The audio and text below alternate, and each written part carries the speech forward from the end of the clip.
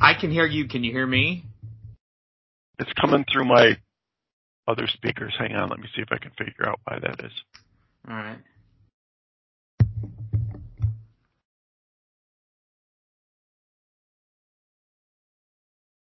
I always have problems when this thing starts up, it seems like.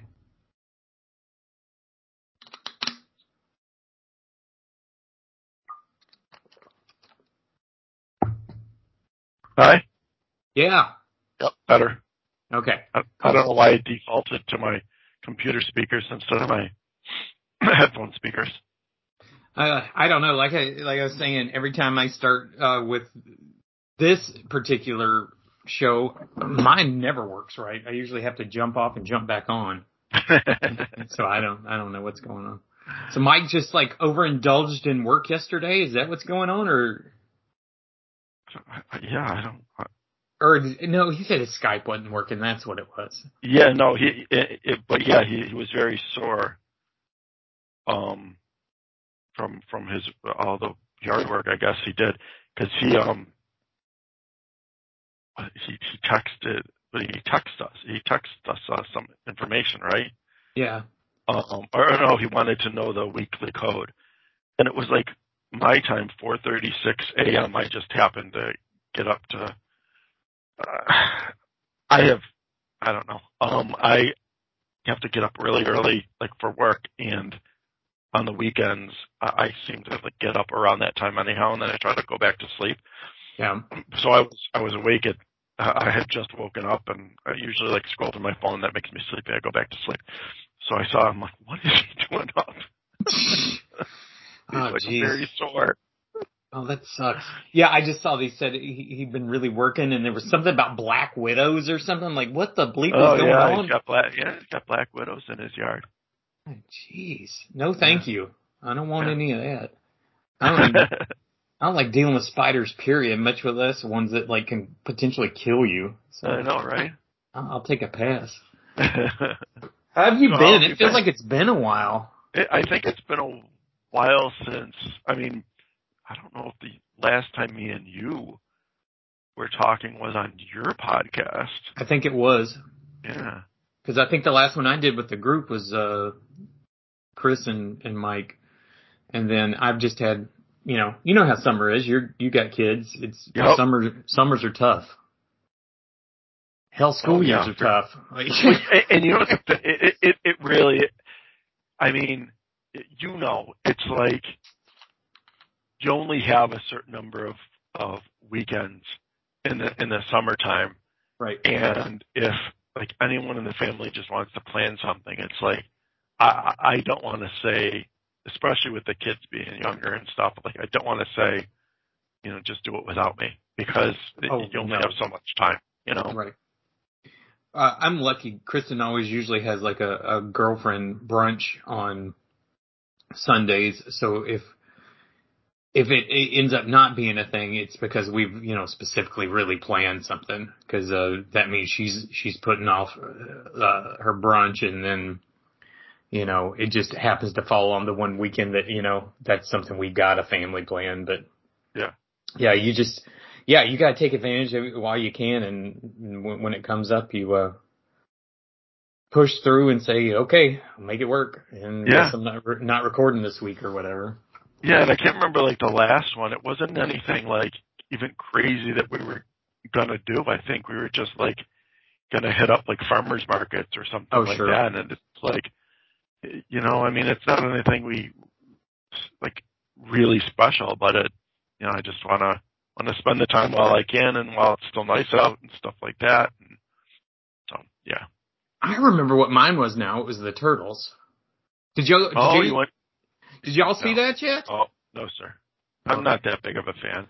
I thought it was I've never seen any Ninja Turtles movie. Oh, okay. I like the Turtles pretty good, but this was not made for me, and that's fine. It was. Who was it made for? I think it's made for people who like Seth Rogen. Oh, okay. and for kids, and I think a lot of times maybe that humor interacts, because like there's a puke scene that just seems to go on and on and on. I'm just like, I just okay, I get it. not funny to me, and it's not supposed to be for me, and I'm okay with that. Yeah. The kids enjoyed it. Sometimes the kids can push me through a mediocre movie. I think I used this example the last time we talked about this sort of thing with not that it's even mediocre. It was fine. I love Bumblebee, but the second Transformers that's come out, the Beast, whatever. I haven't seen it. I will. If Zach wants to see it, I will. But I haven't seen it. Yeah, it's fine. I enjoyed it. It's not a bad movie, but getting to watch it and watch him watch it made that movie for me. Oh yeah, I totally know what you mean. Yeah, I think we have talked before. It's like there's some movies that there's no way I would have ever gone to see, but watching it with the kids, it's like, oh yeah, it's a really enjoyable experience. Well, he's at that really sweet age too, that, where I was seeing Conan the Destroyer and, Krull and Superman 3. And even though I know in my heart of hearts, probably those three movies are not very good, or potentially in the case of like Conan the Destroyer, actually bad, they still mean a lot to me because when I saw them. Right. And I think this could potentially be that type of movie for him. So yeah, for sure. Yeah. And I definitely think, like Blue Beetle we went and saw yesterday, I liked it, but I think the fact that the family, as a whole liked it so much, it probably pumped it up even more for me. Elevated it for you. Yeah. Cause my wife really liked it. My daughter really liked it. Henry loved it. So, that's cool. Yeah. When they get that excited, it makes a big difference. Oh, absolutely. So I got a question for you that you're uniquely able to answer. Oh boy, okay. Do people from Iowa call their state sometimes Iowa? I don't know. I think maybe like silly, like if they're being silly. I was trying to say sillily. I don't think is that a word? I'm not like sure. If they're being silly, maybe. Like I've been listening to a lot of the Music Man soundtrack. Sure. I don't know if you're familiar with it, but we got the kids to watch the movie and they actually enjoyed it. But there's a scene that Robert Preston's Music Man character said, "Oh, now I know how to pronounce it. I thought you didn't like when people say Iowa." And they said, "Well, we don't like it when other people, but we use it every once in a while." So I wanted to know if you ever heard anyone say Iowa. Yeah, I think it's one of those. It's like, oh, well, you know what, Iowa, they're just when it's somebody being silly. Yeah, I've definitely heard it, but I wouldn't say it's like the everyday conversation. You know what I mean? The funny thing is, at work they were just talking about quintessential Iowa movies, and that was the one that got mentioned. And I said, sure. And I said, well, what about? Because I've never seen it. And I said, You've never seen The Music Man? No. See, that is one that it must have been on repeat in HBO when I was a kid. Sure.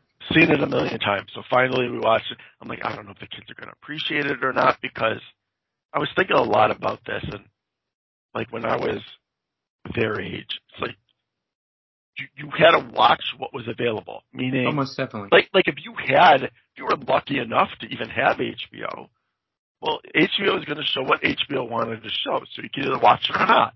Right.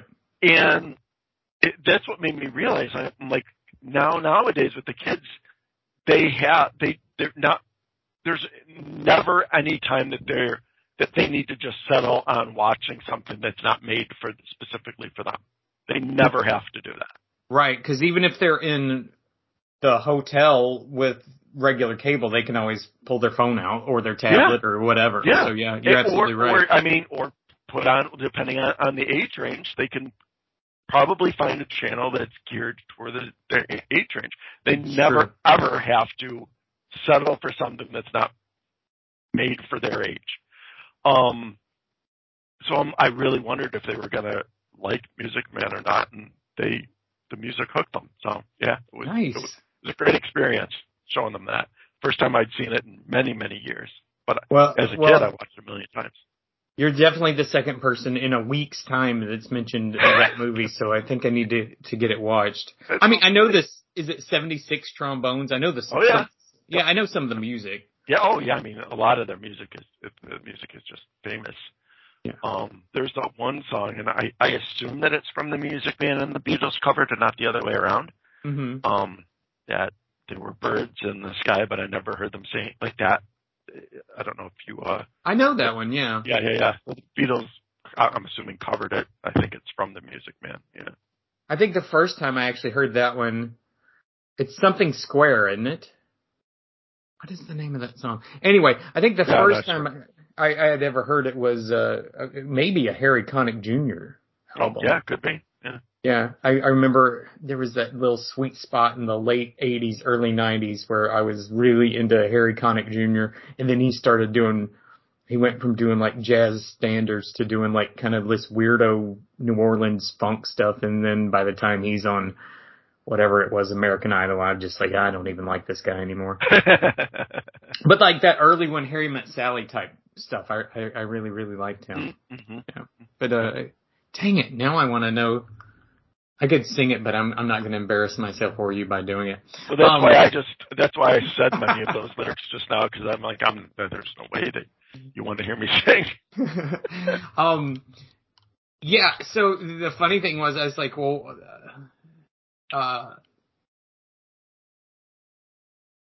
the movie I always think of with Iowa is Field of Dreams.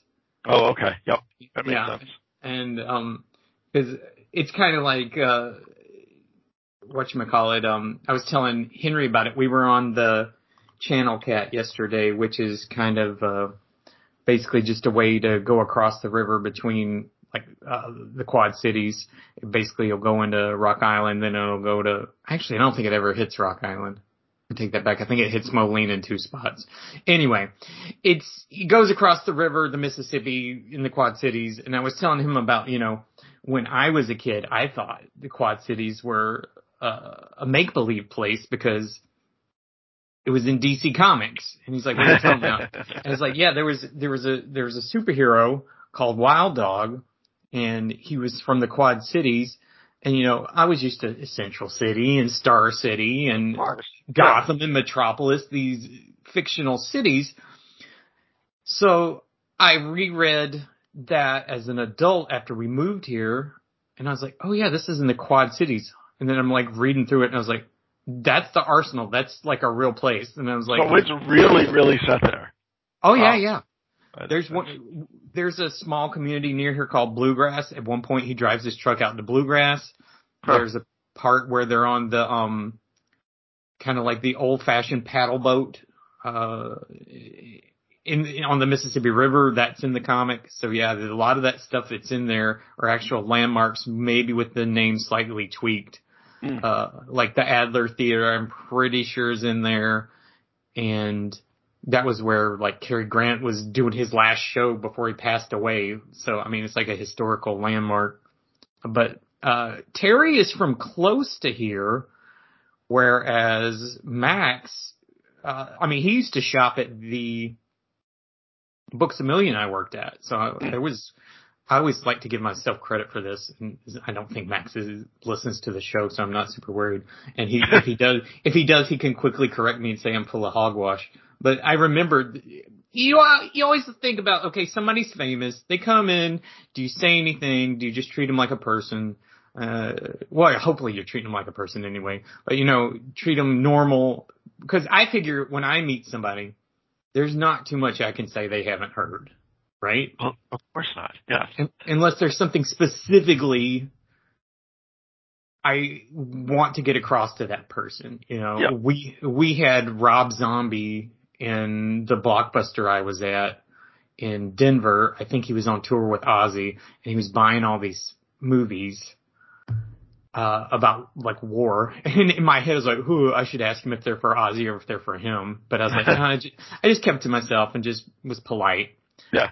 But the second or third time Max came in, I don't know why I get this bug in my butt, because I'm actually a pretty shy person who has been in customer and patron and all sorts of basically public service my entire life. So I've learned to push through whatever shyness I have.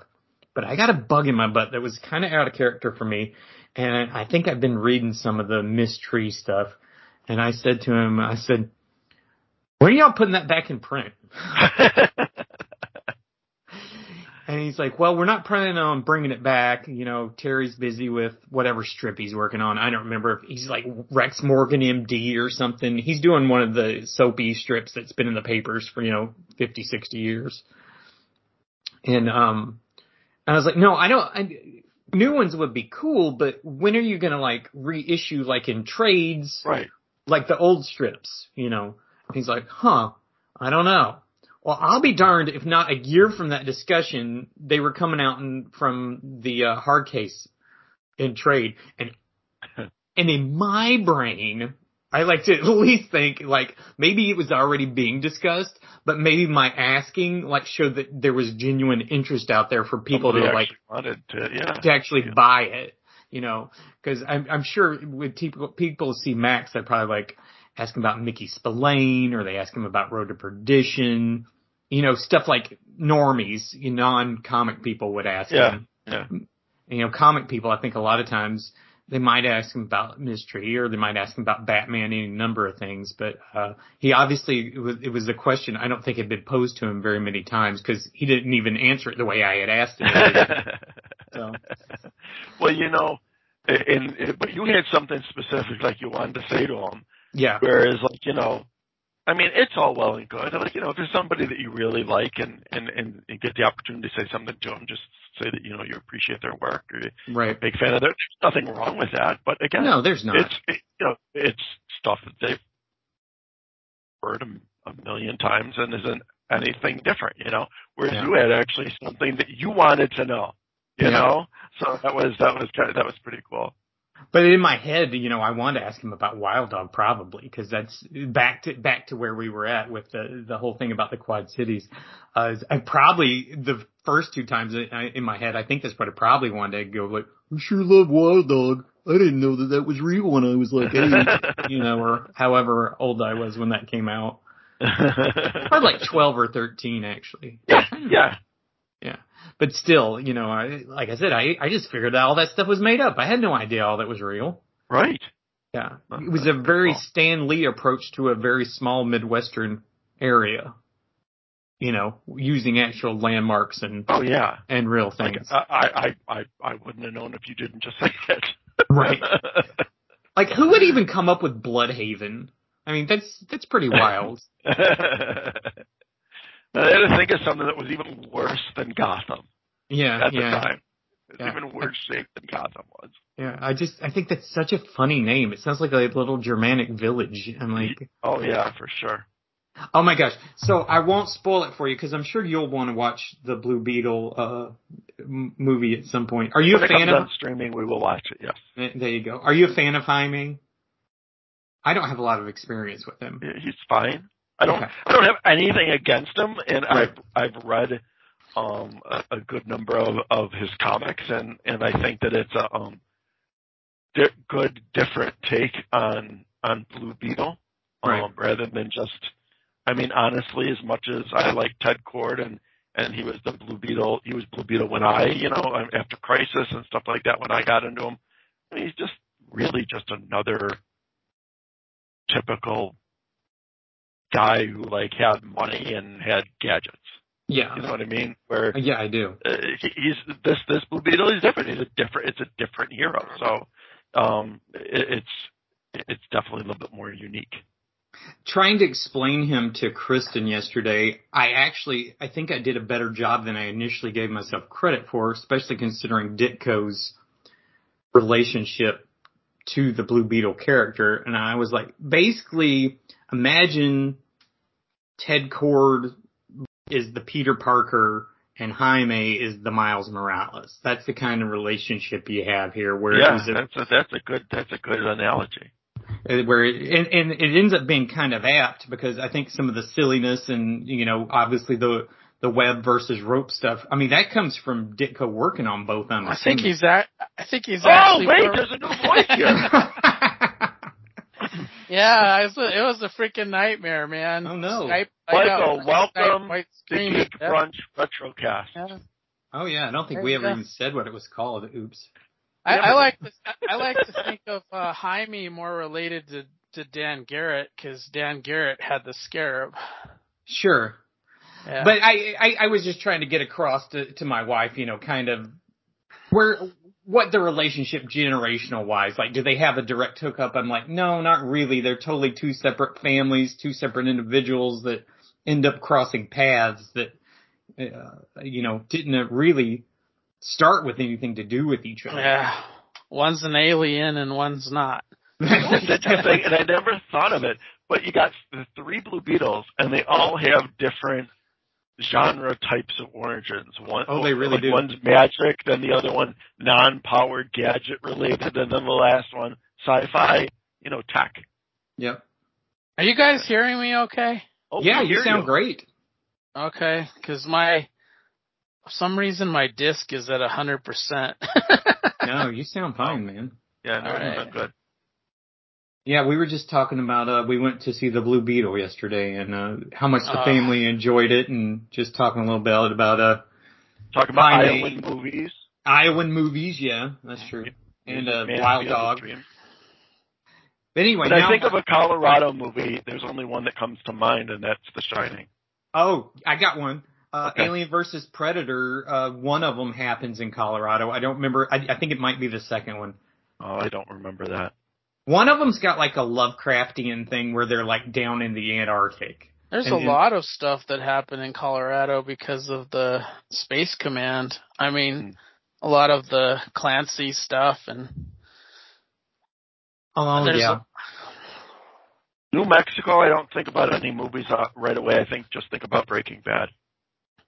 I've never seen Breaking Bad is the first thing that comes to mind, but there's a lot of stuff filmed there. You think of New Mexico, I'd probably think of X-Files, because didn't they do a lot about the Area 51? Like trying to get Roswell. trying to get in there. Yeah. Mm-hmm. Well, Roswell, New Mexico, that's kind of like the thing you go see is. Yeah. It's the hub of the UFO enthusiasts. I've never been there, but I'd like to go to Roswell. I would like to go.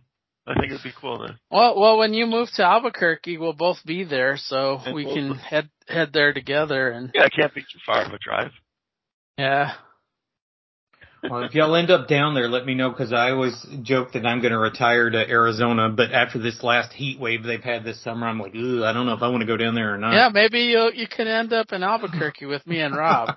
See, you might want to, like Joe, without getting too involved in politics, because that could often be a sensitive subject.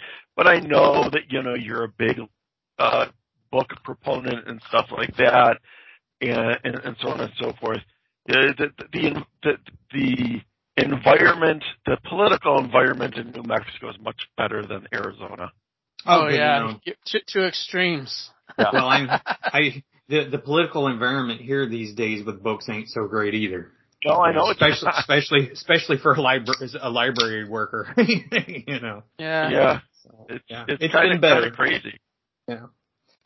But so long story short about Wild Dog, Henry's like super interested and he was really excited there was a superhero. And then you've got the dilemma that I'm sure both of you would get is like, do I lend a 10-year-old my Wild Dogs, or do I buy the app for him, which we don't have right now, or do I bite the bullet and spend whatever it was to get those now? I think they were actually kind of, for my mind, expensive. I think they were like $6 an issue on my comic shop for like VGs, which I think Wild Dog was, dollar bin stuff.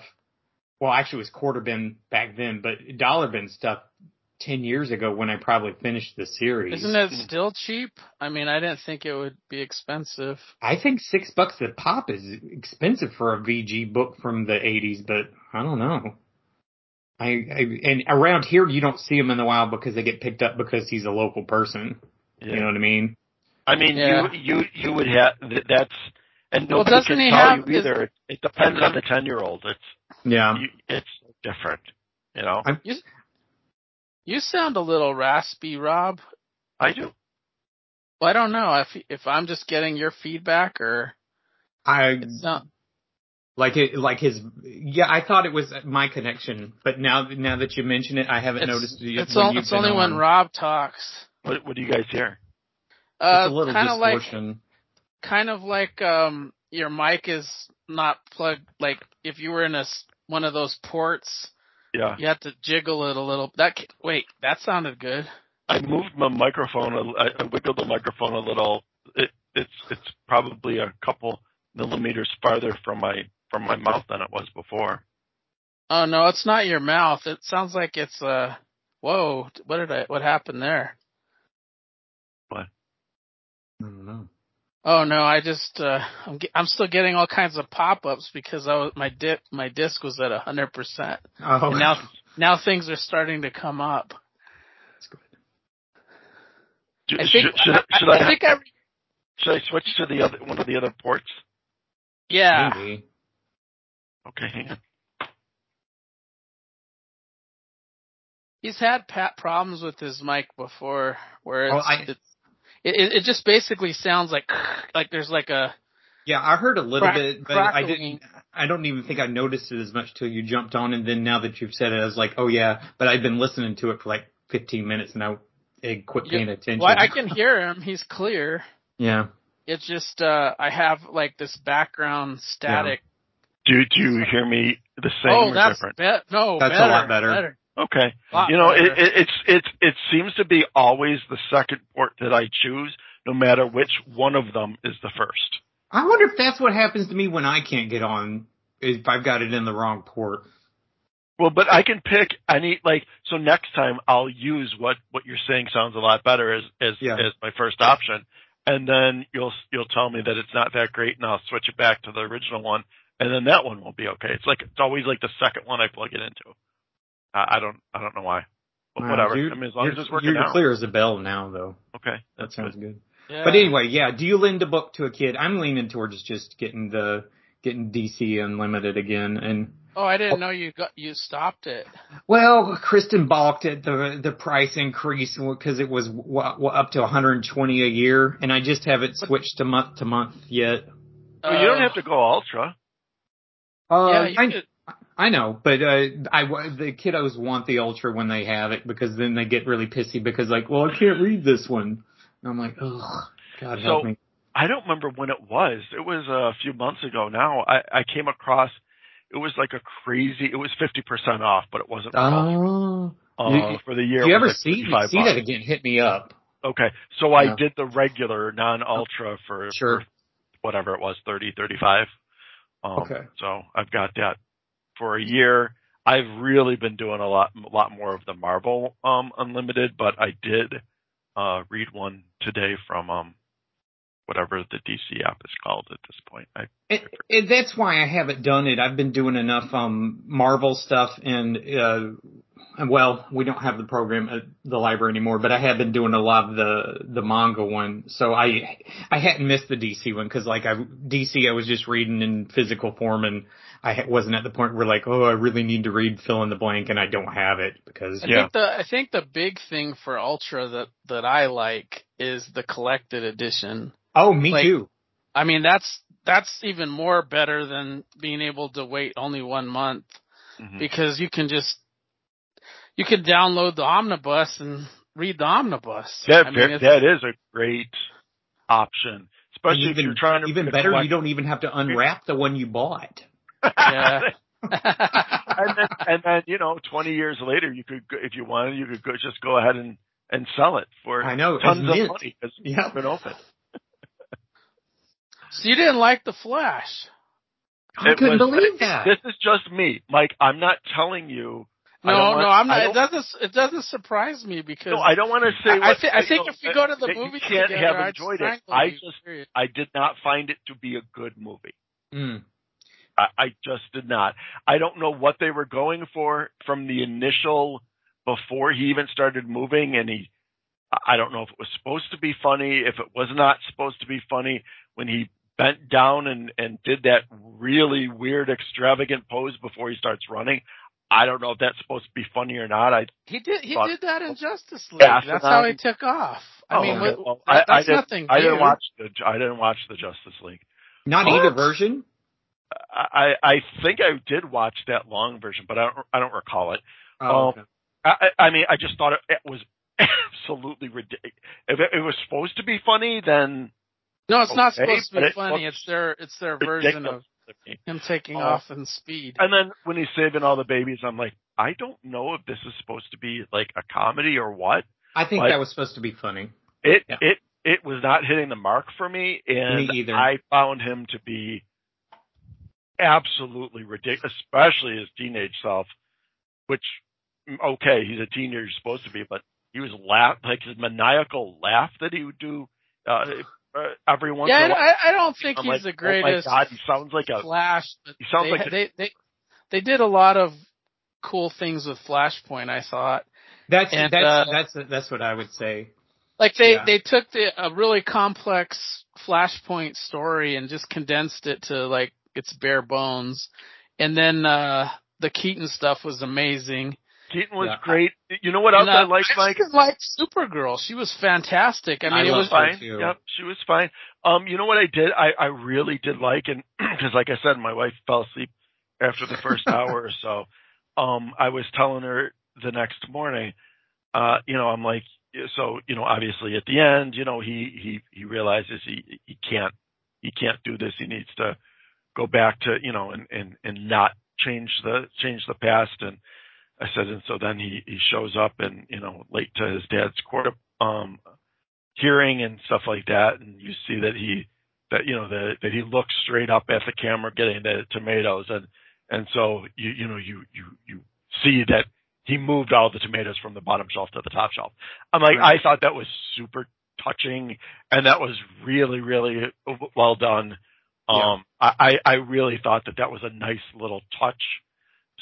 So it wasn't just a real downer of an ending, right? I mean, otherwise it could have been a real downer. It made mom die. You know what I mean? Yeah.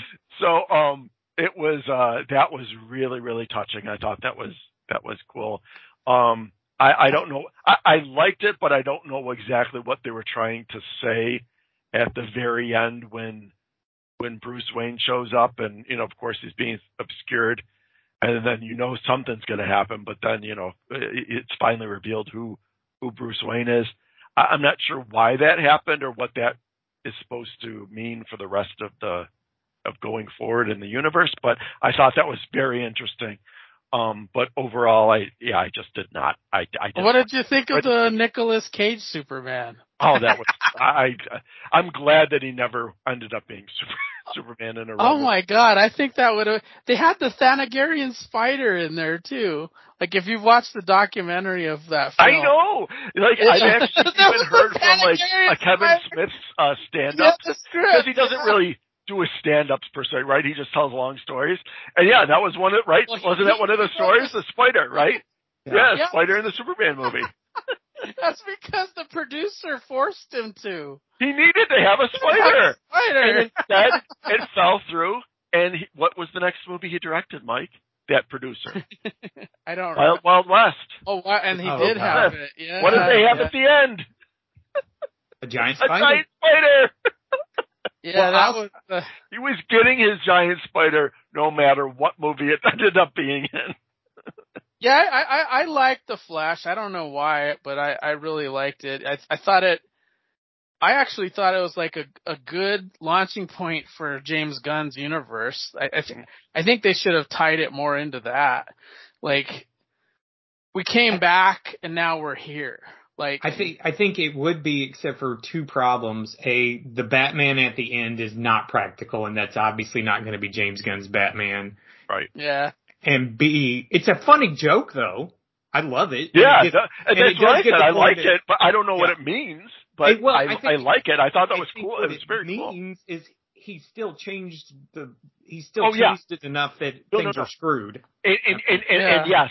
So it's still different. But just him making that one change still changed all of the past. But why? But I think that's what I meant from your point, is that obviously that can't. Right. He's not going to be able to be the Batman, and he won't be the Flash either. If we're honest with each other. I was happy that Wonder Woman showed up too, Gal Gadot. Like that surprised the hell out of me. She's just wonderful.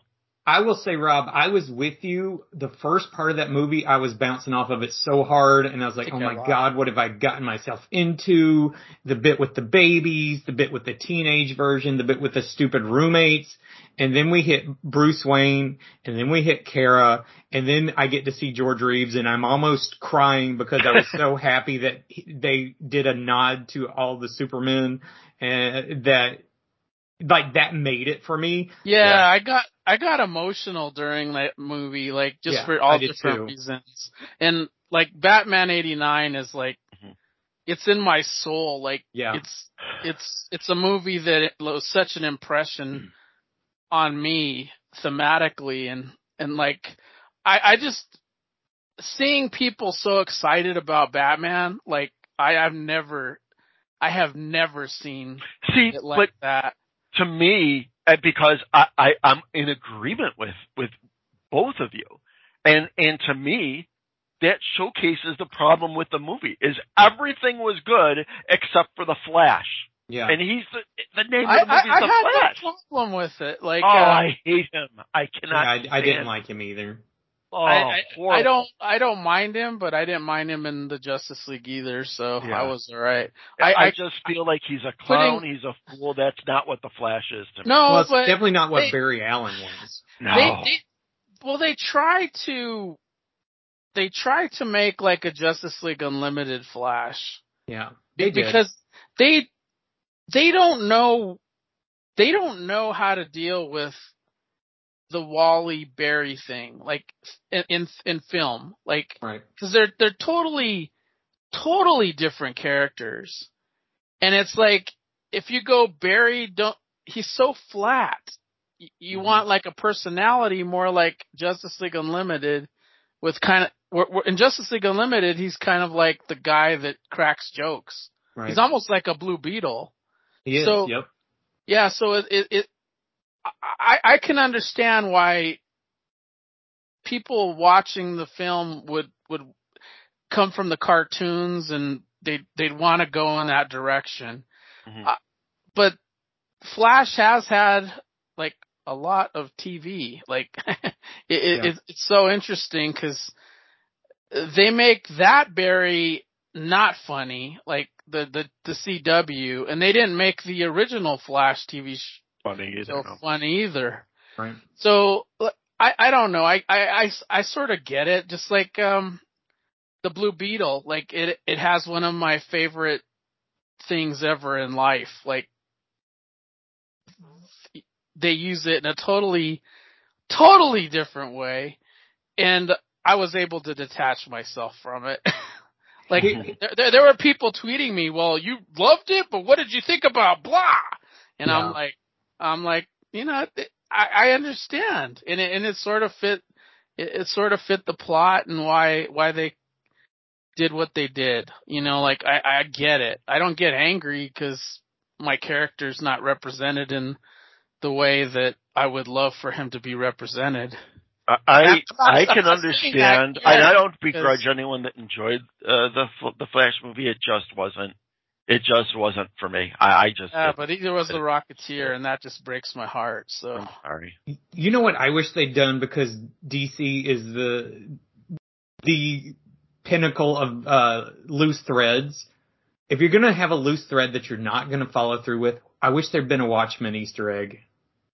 Oh yeah. Because they could have had as he went back to change the past back, they could have had like the little like hint of Dr. Manhattan, like messing around in there just like you did in the comic book. Yeah, you could have just had like 2 seconds of, like in this Doctor Strange one where you see Deadpool for 2 seconds. You could have shown like them for like 2 seconds on the screen, or like even have like in the button, he finds the button. Yeah, he looks at like, what is this, and then go to black. Oh, that would have been cool. It would have been a nice nod. That would have been cool for us, but but they never would have followed through with it anyway, Mike. Just like Mr. Vines. I get that. So they could have put that there, and nobody would have got it though. Like nobody. We would have gotten it. Would have. And my mom would be shouting, "What is that button there?" Like, she'd be calling me. What's that? What was that? That was stupid. But comics are notorious for that. Like with Deathstroke, which one was that at the end of? Was that at Justice League where Deathstroke pops up? Yeah, because they were no, it was Man of Steel, wasn't it? I don't remember. No, you're right. It was Batman versus Superman. Okay. Well, that pops up. My wife didn't know what that was. The Worm pops up at the end of Shazam. Yeah. My wife didn't know what it was. I feel like they've been doing that anyway. Oh yeah. Yeah, that is true. It's I mean, even if you go back far enough, when you think about it, like way far back, nobody knew who. Unless you were a comics fan, you really didn't know who Iron Man was, if you can remember that far back. And at the end of which movie was it that they had the hammer just in the middle of Oklahoma? Was it Hulk? Yeah, I think I think it was Hulk, and it's like no, it wasn't Hulk because Hulk wasn't in the Marvel universe. Well, they were tying him. They were still in Universal. I thought they were tying him in because they have like at the end of the one with Ed Norton. I'm gonna look it up. Thor. They definitely tie it in because he either meets Tony Stark or Samuel Jackson at the bar. I can't remember which one. In the Ed Norton film? Yeah. I don't remember that. There's an extra scene at the end of Hulk where because they start working him into the MCU because he basically got licensed the way Spidey did from Sony. Yeah, I'm just trying. There was a lot of. But anyhow, I'm like, oh my god, that was amazing. But my wife, she didn't know what that meant. No. Well, you can throw somebody a bone. I mean, for sure. I mean, and I think that's all it would have been was throwing. It was Iron Man 2, by the way. Iron Man 2. Okay. Yep. There you go. Yeah, it wasn't the Hulk because the Hulk at that time was Universal. Like it wasn't. Because then that was the next movie after. Right. But it fell into those. It fell into legal speak. Like Marvel could use the Hulk because he was an Avenger. As it wasn't his own movie. He wasn't a first Avenger. Just like MCU used Quicksilver, and so did Fox, because they were both Avengers. They were both X-Men. So they could. They're both all mutants. Yeah. Yeah, well, they could use that, that kind of stuff, and that's why we haven't seen like a Hulk film, with the Hulk that we know yet, because it's still, I think, tied up in. Okay, the Hulk as itself is Universal. It says Ross and Tony Stark meet in a dimly lit tavern. I knew it was something. Yeah, and that's at the very end of the 2008 Incredible Hulk. Wow. Okay. See, that surprises me. Yeah, I knew there was an extra scene, and I just couldn't remember what it was. And that's he meets with Nick Fury? No, it was Thunderbolt and Tony Stark meet at the very end of it. Oh. So I knew it tied in somehow to like make it an official MCU movie, because the first one is not the one that Ang Lee did. But the second one's supposed to, with the Abomination, because now the Abomination has appeared multiple times. He was in like She-Hulk and what was the other thing? Shang-Chi, maybe? Was he in Shang-Chi? I don't remember. I don't know. I get because there was like a fight club or something. There's so many now. there was a fight club at the end of one of them, or in one of them. I think that was She-Hulk. Yeah. Okay. Yeah. So he's been tied in as well, the Tim Roth Abomination from that movie. So yeah. We've had like and that Thunderbolt. General Ross's Thunderbolt Ross. Yeah. Now we have Harrison Ford. Yep. Yeah. So yeah. So Rob, you didn't see Blue Beetle, right? No. I'll wait for it to be on streaming. It was good. I really liked it. Me too. I mean, you don't have to. You can say whatever you want. I don't care about spoilers. I thought it feels like home because I grew up like that, like in an Hispanic. Oh, I didn't know what you meant. I'm like, boy, really hasn't. I didn't either, and that's when I was going to say. Well, I was going to say, well, it was made for HBO Max, so it was supposed to be watched on a home television originally. No, it felt like my family's. That's just gotcha. Like even just like quick shout outs with like the Vicks Vapor Rub. Mm. That's so much like all cure for for us. But yeah, it was really good. And some people said that George Lopez was over the top, but I thought he was fantastic. I thought he was great. He was tripping me out. I thought he like added like that extra spark to the movie, like to just change the tempo on him, and like he also had the comic stuff timing just right, and the over the top stuff, you know, like whether when he's driving his truck, and I don't know, I really like that a lot. Am I gonna like it, Mike? Huh? Am I gonna like the movie? I don't care. No, I don't care. I just want to know what you think. No, I don't know what to think. I mean, if you don't like Christmas Vacation and Rocketeer, I can't recommend anything to you. Vibe-wise, I think the closest thing we've gotten in a superhero movie. Did you watch Miss Marvel, Rob? Uh-huh. Imagine Miss Marvel and Shazam kind of vibe, where it's very family orientated. It's much lower key and I think lower stakes in a way, and kind of that family / teen humor. I don't know. It's just really, especially with the kids, it worked really, really well. I think. Grandma. Yeah. Just like the grandma in Miss Marvel, where she's a flippin' trip. Jesus. Yeah. Yeah. The family is really important in it, just like in Shazam and in Miss Marvel. So I think you'll like it. Especially. I think knowing that too, we'll make sure to watch it with the kids. Yeah. I think that might. Well, I think the kids would like it.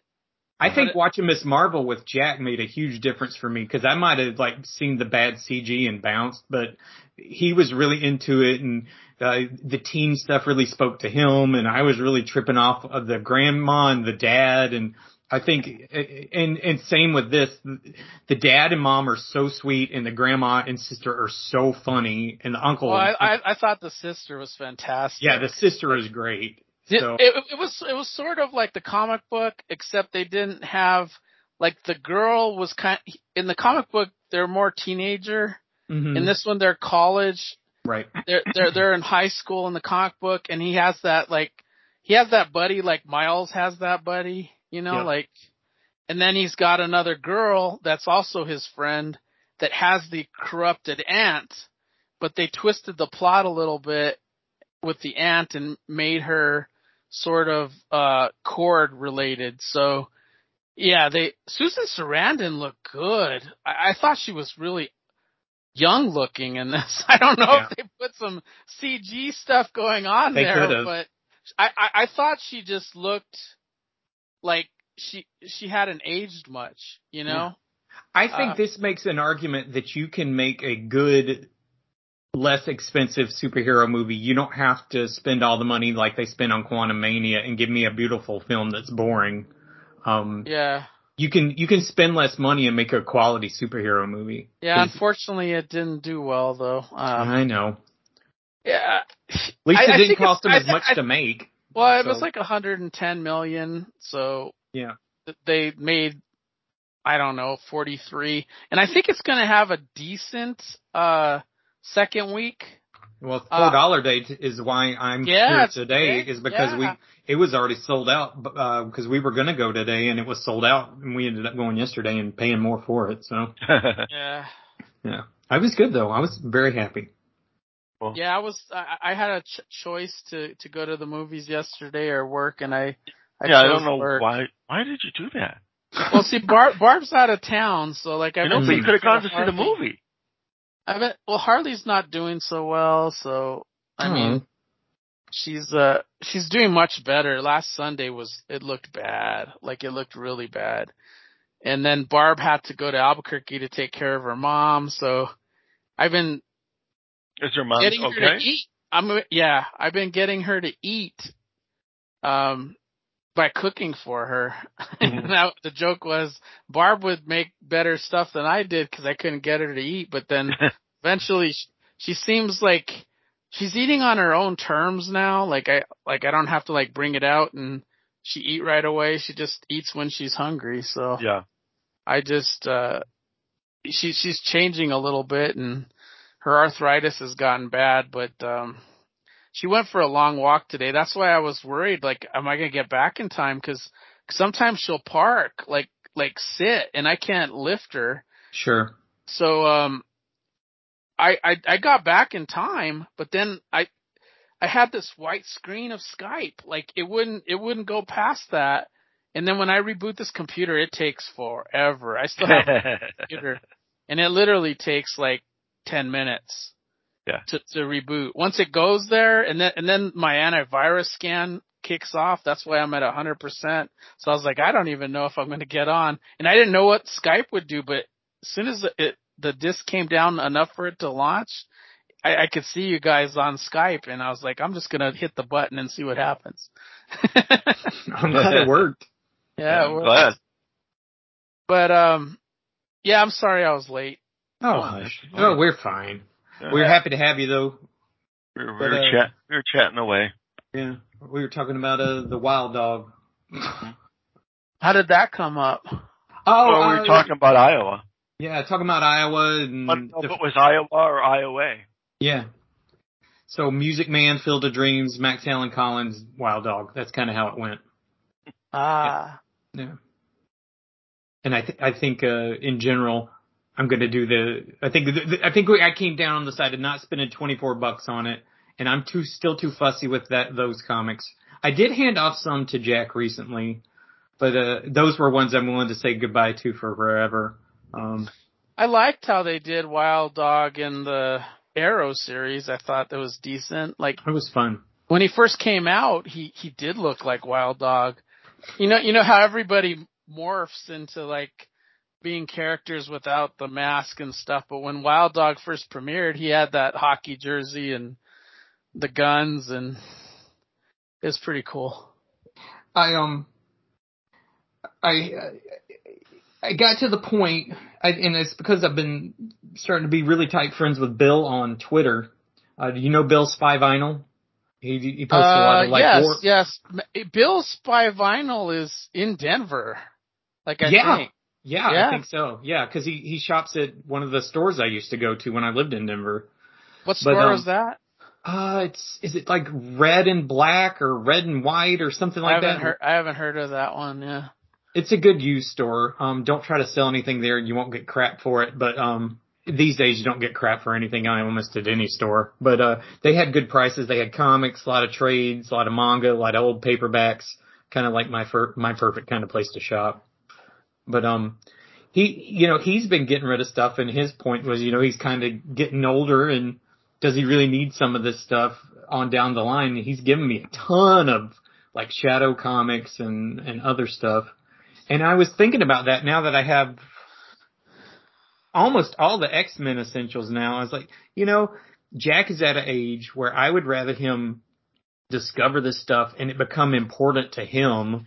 So like I gave him all my classic X-Men except for the very first one and one of the ones with like a Mignola cover that I just didn't want to part with, because I'm like, it can sit in my basement. I'm not going to reread those. If I'm going to read these at this point, I'm going to pull off the trades or I'm going to read it on the app. And I was just like, he'll get more enjoyment out of this now.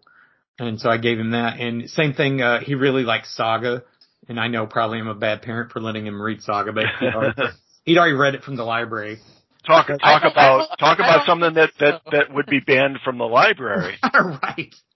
But same thing. I'm like, I probably will never read these, so I gave them to him. So I was watching rated R movies in middle school.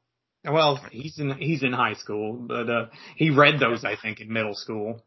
And yeah, it was just one of those. I think my first naughty magazine was middle school. Like, we used to hide nasty magazines at the ditch. I'd buy that. I think that's probably when I remember seeing Playboys or something the first time. Would have been like late elementary, early middle school. Oh yeah, in the woods for us. Yeah, it was sort of the woods. There were trees and there was like this whole ditch for farming. Oh my God, I remember reading Watchmen in 6th grade. We had our porn stash just like in the weeds, buried. So it's like, you gotta give kids credit, I believe, credit and trust early, because they're exposed to it way before you can want to expose them as a parent, in my opinion. Not being a parent is I can't really say, but I just know what I was exposed to and how everybody at my age was exposed to it.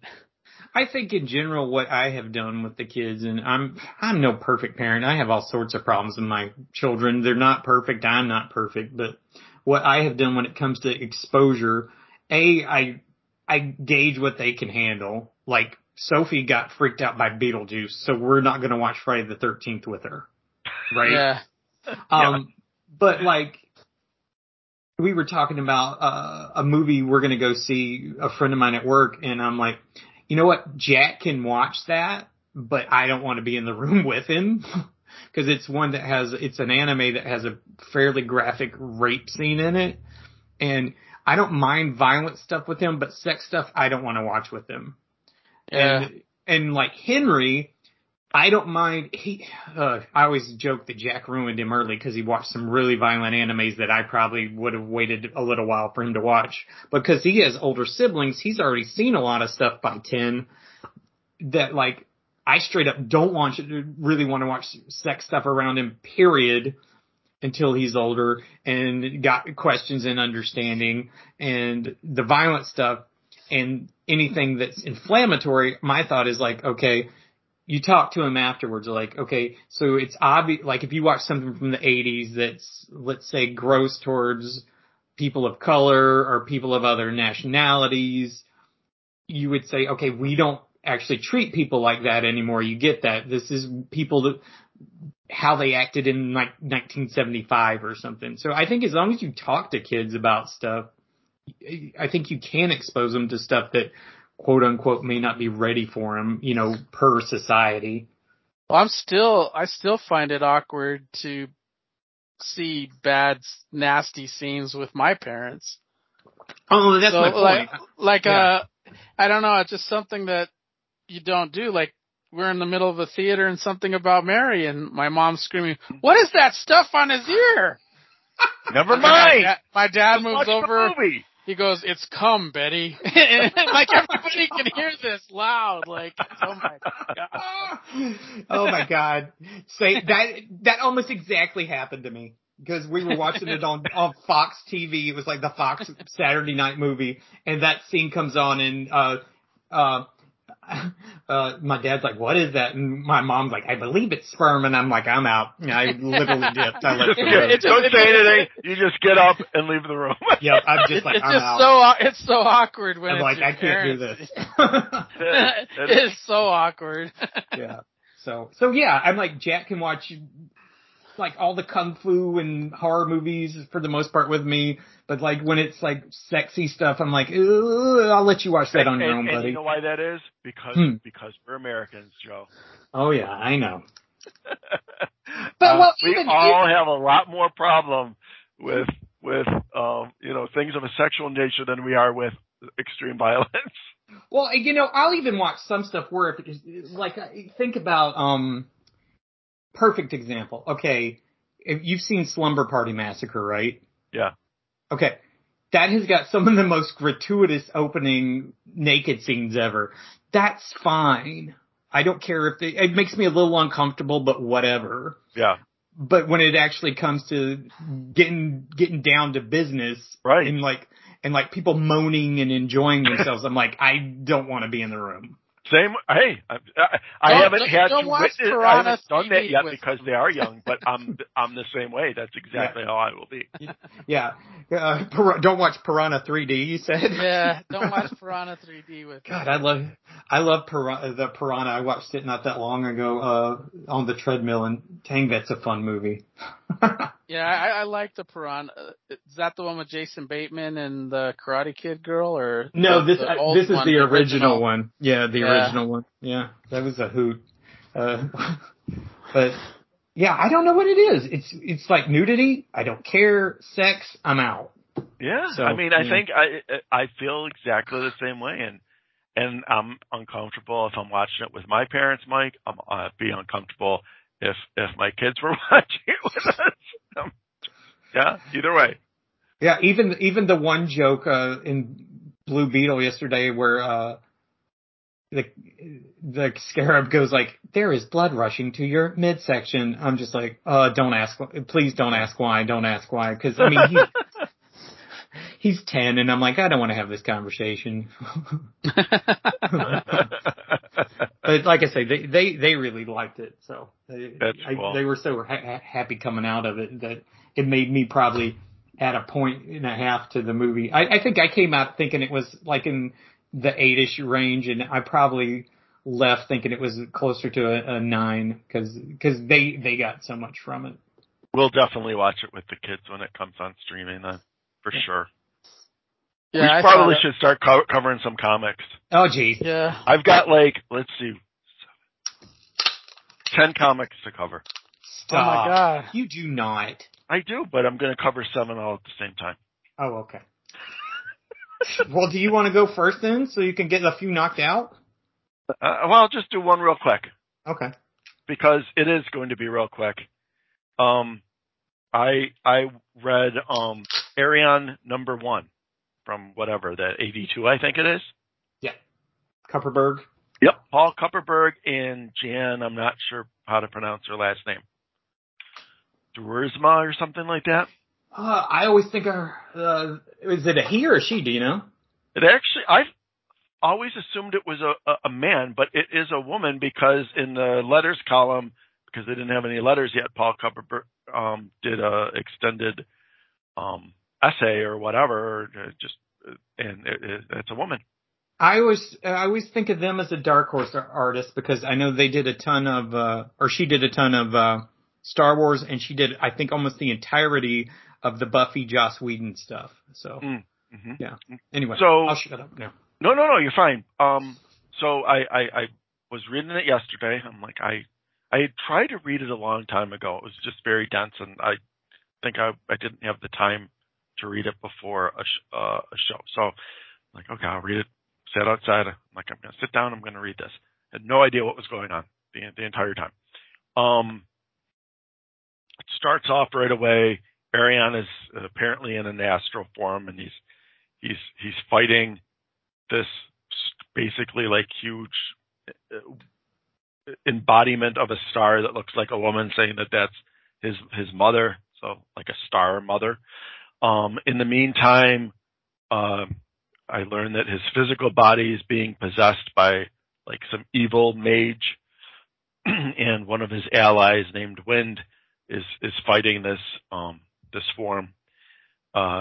He ends up successfully defeating and actually cuts Arion's body across the stomach, and the soul of this evil mage leaves his body. In the meantime, Arion's mentor comes to him, and together they're able to push back this star mother, and he's eventually able to re-inhabit his wounded but not yet dead body.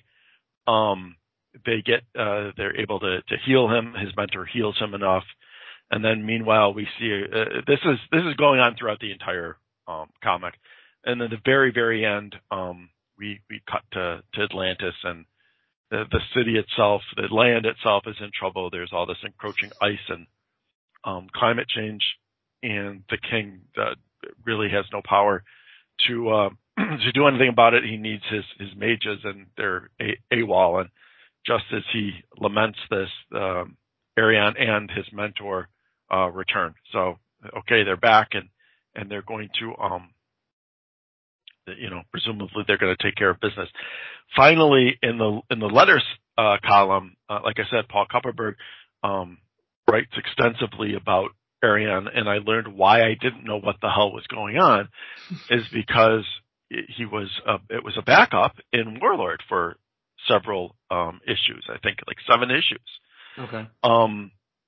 So they did not kind of get you up to speed at the beginning of this issue #1. They literally threw you right in from what happened at the tail end of Warlord number 62 in the backup. So whatever was happening in those 7 backups led directly into this with no preamble.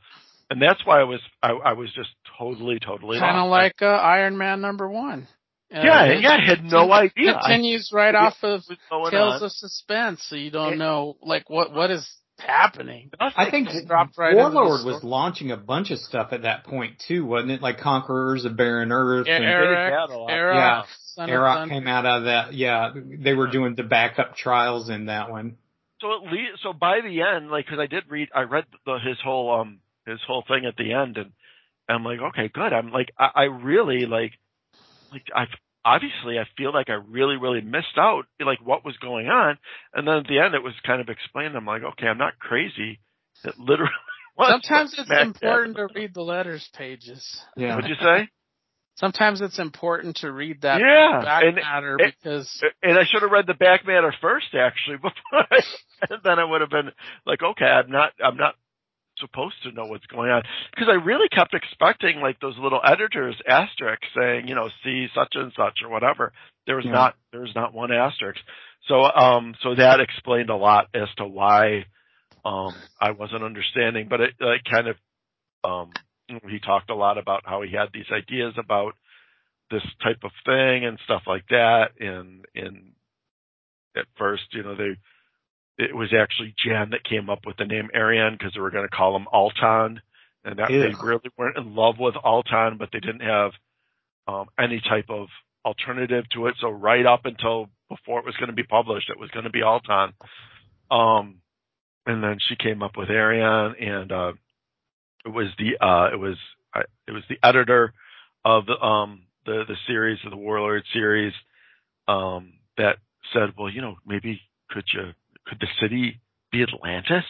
And like, it kind of like fit a missing part that like you didn't quite have, like kind of cemented all of the ideas and everything else. So yeah, it sounded like it was just meant to be, like that collaboration was meant to be, and really, locked everything in place for him, for Paul Kupperberg, that is, and in getting this kind of, the ideas flowing. And like I said, it was very successful at the back end of Warlord, so much so that, it got its own series and plopped you right down in the middle of it. And it didn't last terrifically long, when you consider back in the 80s, but, it did last, like 3 years, I think, 3 or 4 years. Yeah. Obviously if that would happen now, you would say, oh, wow, yeah, they got to tell their whole story back. But, back then it wasn't a huge, it didn't last a huge amount of time, but, they told their story. But yeah, again, I was pretty much lost. So, if I reread, cause I do want to read all of Warlord at some point. So I'll be reading those, back issues. Maybe it will make a little bit more sense for me. The other one I think I want to get into and actually go and find and just read the whole thing, because I just remember it coming out at the same time, and also, they're always in those 50-cent dollar bins is Arak. Mm-hmm. And I think I have one random issue of Arak that I pulled up at I just bought at some point on this. I usually like it better than Arian, the ones I've read. Yeah, and it does look interesting. So I think I'd like to dip my toe into that one, and that one was a little bit more successful. It lasted 50 issues. Oh, and I loved what was her name? Was it Valda? She spun out of it at some point. She was like the knight that traveled with Arak. Okay. Yeah, I just don't know. I don't know anything about it. Yeah. Arak, basically, he's like a Native American that ends up over in Europe or something, if I remember the story right.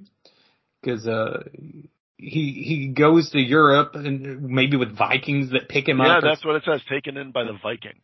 Yeah, and he ends up kind of having like European medieval fantasy type. Adventures. Yeah, it's fun stuff. It's Roy Thomas, I think. It's Roy Thomas, and like I said, it's interesting that it also started in Warlord. Yeah. Wow. I think they did that. Even OMAC maybe was in a Warlord backup at one point. Commandy Commandy, that's what it was. Commandy was? Wow. I thought it was one of the Kirby ones. Yeah, they were trying all sorts of stuff as Warlord because apparently it was one of the genre magazines that was actually really doing well for them. While a lot of them were starting to, lose numbers, like all our beloved westerns and war books, it was doing well. So they would experiment in the back of it to see what would work. Yeah, so. Trying to get some more heat on different projects. Yeah.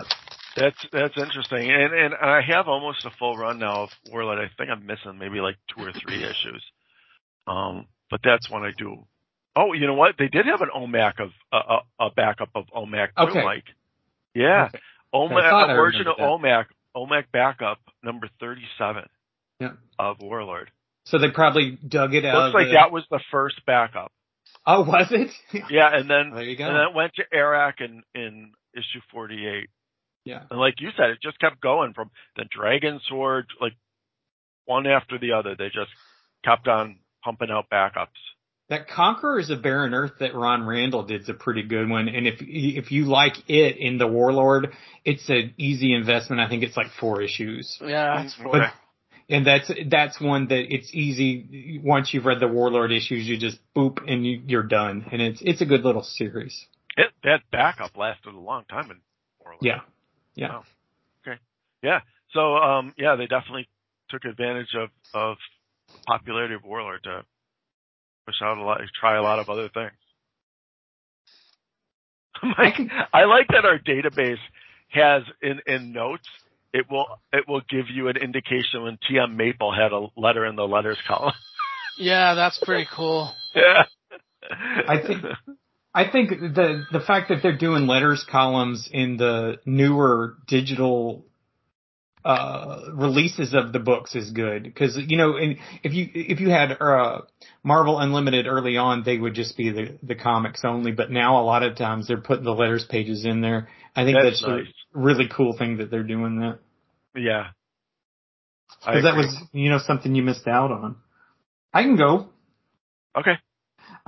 Speaking of Blue Beetle, I didn't have a whole lot of experience with Jaime. I think the first time I really ran into him was one of the big crossovers, like 52 or one of those. Because when they killed off Ted in Countdown to Infinite Crisis, I believe, and that's still one of those deaths in comics I still get emotional and angry about because I was big into Blue Beetle. Blue Beetle came into the DC universe in my sweet spot in that Who's Who Crisis 50th anniversary era. So I was like, okay, I'm on ground floor. So I was a huge Ted Kord fan. And then, I read the series and then he ends up with Justice League and all the fun he had with Booster. So when they murdered him, I was pretty upset. And it's kind of like I think about you, Rob, and New 52 when Jaime came out. I'm like, nope. My Blue Beetle is Ted. I'm not interested. So I didn't really give him a chance.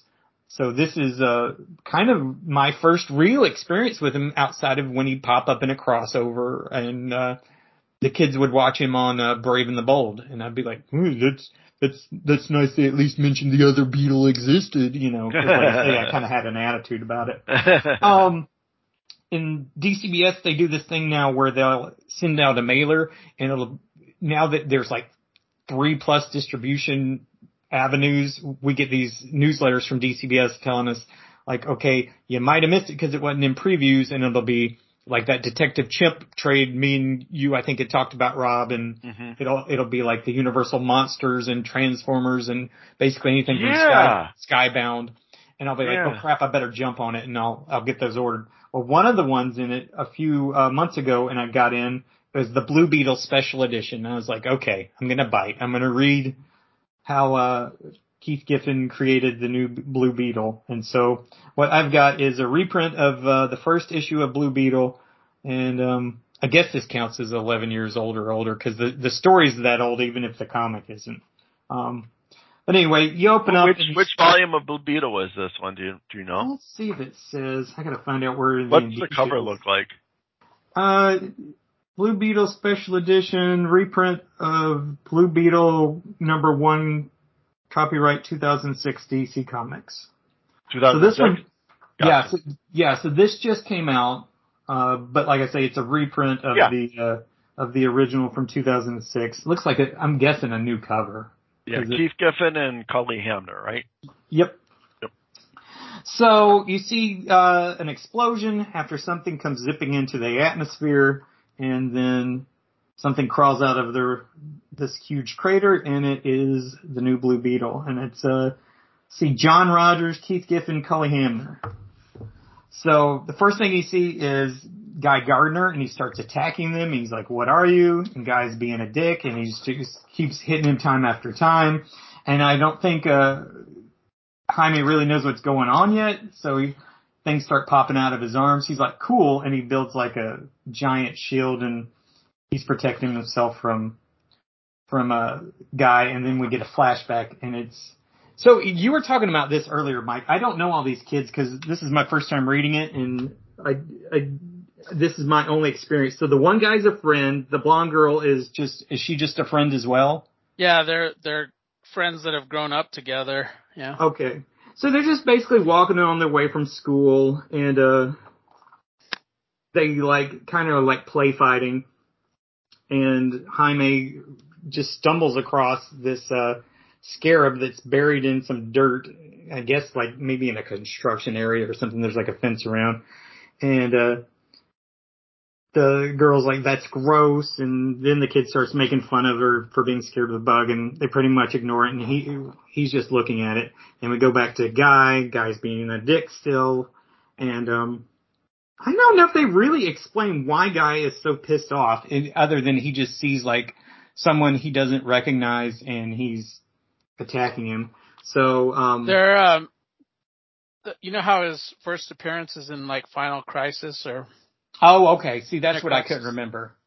And so this is leading out from that. Those aliens are enemies to the Green Lantern. Oh, okay. Well, that makes more sense now. So, a matter of fact, if you looked at the beginning of the movie, you see the ship with bright green light. That's supposedly Green Lantern light. Oh, nice. Cool. Mm-hmm. Very cool. So he's still fighting Guy. Then they get back. He's at home, and this little bit's funny. And the sister's complaining that she can't figure out the remote. And he's like, "Look at the back of the remote." And she's like, "It's the cable remote." And he's like, "Read the back." She flips it over and it says, "I'm not the cable remote. I am the TV remote, and you are a moron." So she's like, it's pretty rude, but funny. I could see a kid doing that every time, "That's not working." And it's because they're using the wrong remote. So he's got a good relationship with his little sister. Mom gets home, and she says, "Thanks for babysitting the kiddo." And basically, he's like, "I gotta go see Dad." So are the parents separated, or he's just working so much he's never home?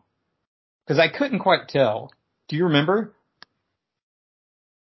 I don't remember. I don't remember either. Well, the gist of it's not super clear, but because it's basically Mom and Dad either aren't getting along, or Dad's just never at home, or they're separated or something. So he gets there and he's talking to Dad, and Dad's telling him, "It's really important you do homework, because otherwise you're going to be doing this job with me." And he's like, "What's wrong with doing this job with you?" And it's one of those kind of classic, "I want you to have a better life than what I've had growing up." We're back to a Guy. Kind of like the movie, because most definitely. His father worked himself to death all the time. Yep. And basically this auto shop the dad apparently just lives at, so he never makes it home. And that's why I wasn't sure if they were intimating he was separated, because he's like, "I'm going to see Dad," and she's like, "Ugh, fine." Well, in the movie, he owned an auto shop too. Yeah. That's when he came back from college, and it was gone. Oh man, I didn't want to spoil it. We'll have to talk more about it when Rob's. Sure, you can talk about it. No, it's fine. We'll talk about the issue. So he's talking to the kid. He's shooting him with some kind of... It looks yellow to me, but I think you guys know I'm colorblind, so it's probably actually green. But I'm like, why the hell is he making a yellow construct? But I'm sure it's green. Anyway, his mask disappears, and Gardner's freaked out. He's like, "I don't hurt kids. Booster told me there was a new Beetle. I just didn't believe it." And he's like, "I'm not a killer. Guy Gardner ain't no killer. I don't know what to do with you, but I'm not going to hurt a kid. I'll be back. So he flies off. And of course, Jaime's like, I just fought a Green Lantern. Cool. Then the Scarab, all of a sudden, just out of nowhere, starts to come off. The suit starts to come off, and it's kind of gross. Like, in the movie, it's like embedded in his back, and in this version, it literally like crawls into his skin. Like, it cuts a big pocket in his back and like crawls underneath his skin. Oh, jeez. Yeah, it's kind of disgusting. I don't know. Ever since like Star Trek 2 with the yes! the bugs going in the ear, I have a problem with that. About you, but it's probably was our ages, right? Yeah. Especially, I mean, assuming you saw it when it came out. I did. Yeah. Yeah. That thing disturbed me to this day.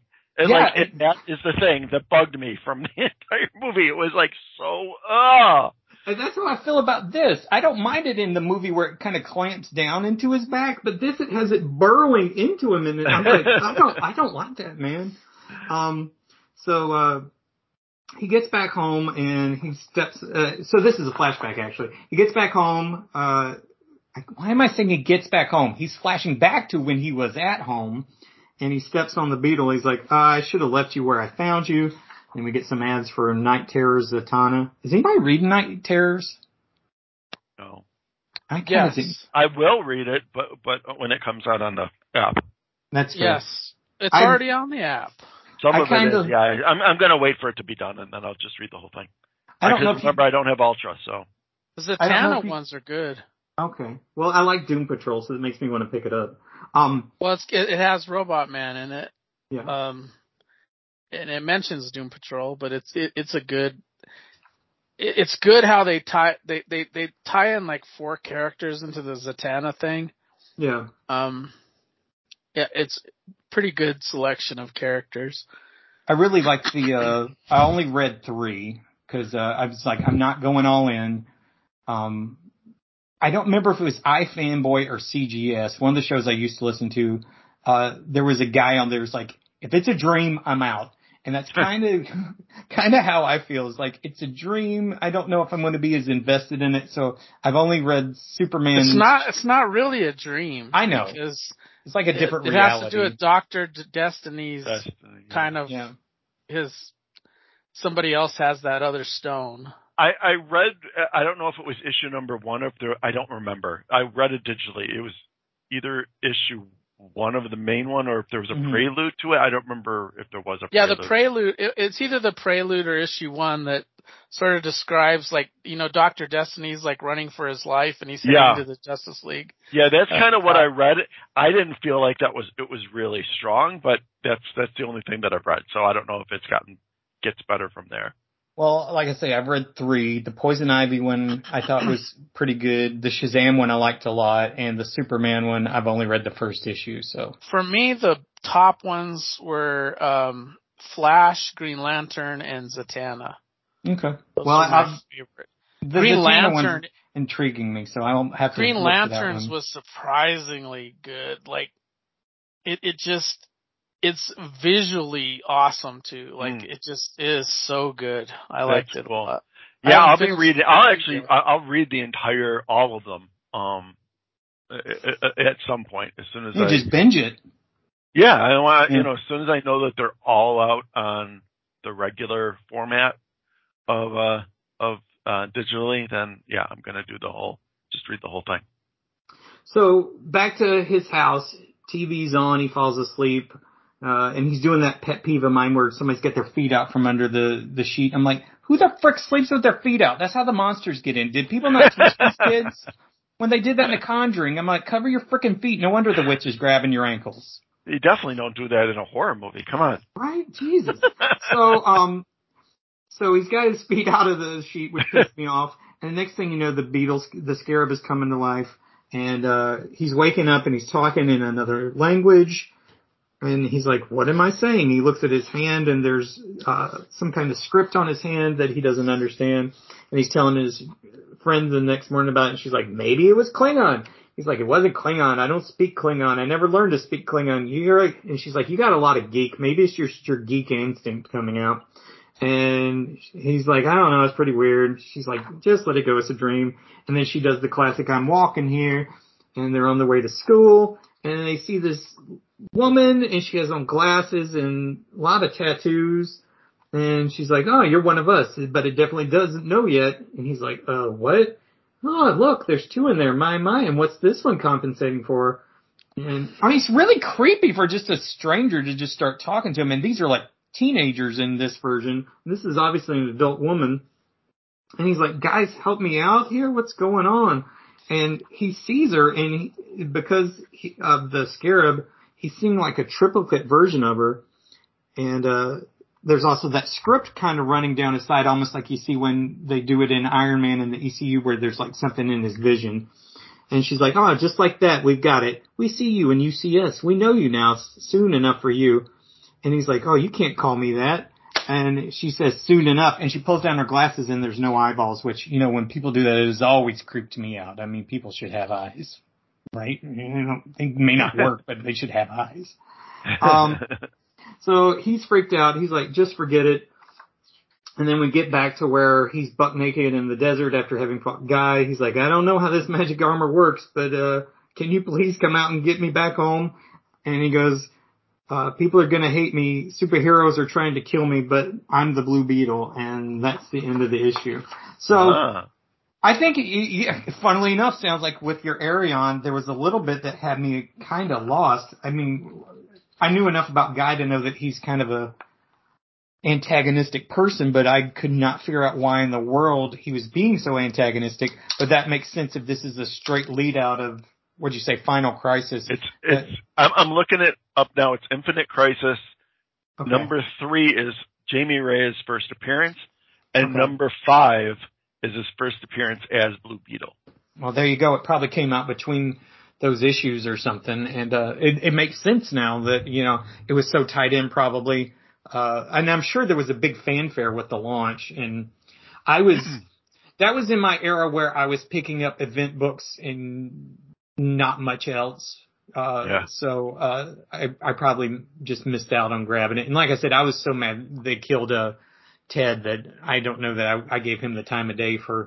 I was looking. I didn't buy this volume now. At all either. Where I did buy then the next volume and the volume after that. So I don't know if initially I was angry. It just wasn't something that was on my radar. I don't know. But then when the new 52 series came out, I bought that full run, and then the series after that came out, I bought that as well. But I didn't buy the one that you just reviewed. So I would say this predating Miles Morales really does have a Miles Morales vibe, which is unfair for me to say because it came first, but it very much is, you're taking a hero that's been around for a really long time and making a total modern update on it. Mm-hmm. And I think they did a really good job, and they did a good job building the family life, having the friends were really important to it, because I mean, half the issue was focusing on family and friends. And I think anytime a hero has got a lot of good side characters, that's always beneficial. Because I agree.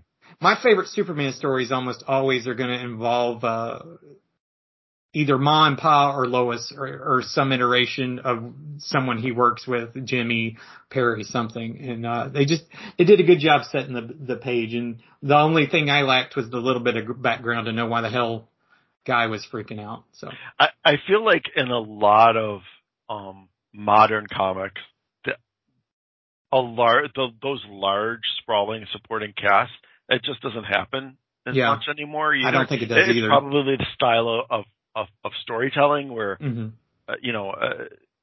you really don't get a lot of depth or compression, with these, or decompression, or right. I don't know which way I'm trying to say. But anyhow, like, you think about, like, Spider-Man is like, I mean, his cast is absolutely huge. And I think that was one of the selling points back in the old days with him. He had so many different supporting characters that weren't fellow heroes. They were just friends, right? Romances, relatives, stuff like that. It's cool. I think maybe part of that. I think someone who is good for that, and he's the one who gave us Miles and his mom and his friends, is Brian Michael Bendis, because that's been a critique of him, that he was always more talking head than action orientated. Mm-hmm. But I think he's one of those authors who has. But maybe that's why, it's because the stories are decompressed. They only have so much time to tell stories.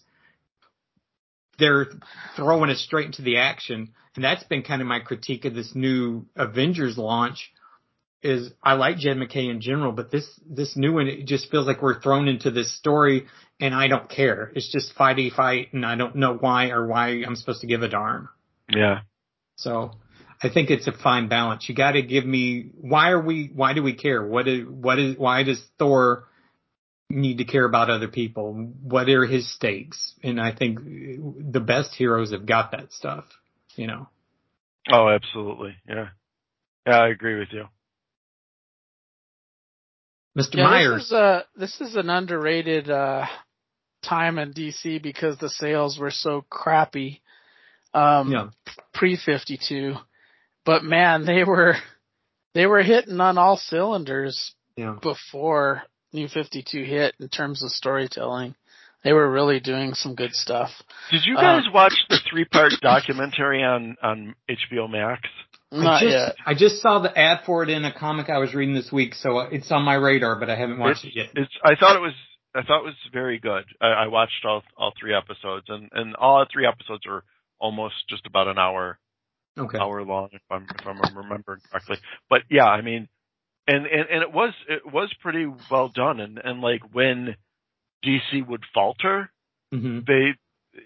You sometimes wonder, and they really did. That they said, DC became out of touch at a certain point when Marvel, in the 60s, when Marvel started to, talk about what was going on in the real world with, the protest movement and, with Vietnam and stuff like that, or even civil rights, and they would address that stuff. They addressed like the Bob Kane, Bill Finger thing very briefly and stuff like that. And I was impressed that they actually, took some of that stuff head on, but also, I thought, and just beyond that, it was just a really good documentary where it kept going back and forth between, what's going on in the present, and then they'd cut back. Okay, 85 years prior, here's Superman, and then each episode would pick up where the other one left off. It was pretty well done. I recommend it. How do you feel about DC these days? I think it's my favorite stuff in a long time. I'm really I really enjoy it. It's part of the problem. Part of my finance problem is that I have been able to cut a ton of Marvel and say, oh, this looks really good. I'll read it when it comes out digitally. Oh, this looks interesting too. I'll read it when it comes out digitally. When I get to DC, I'm like, nope, I need to buy this. I need to buy this. I need to buy this. It's like, I have to buy it. I can't get myself to say, I'll still enjoy it digitally. I want to own it instead. It's a different experience for sure, especially when they, at least in the Marvel Infinity or whatever it is called, they do to some of the apps. Like, they the webcomic versions where it scrolls.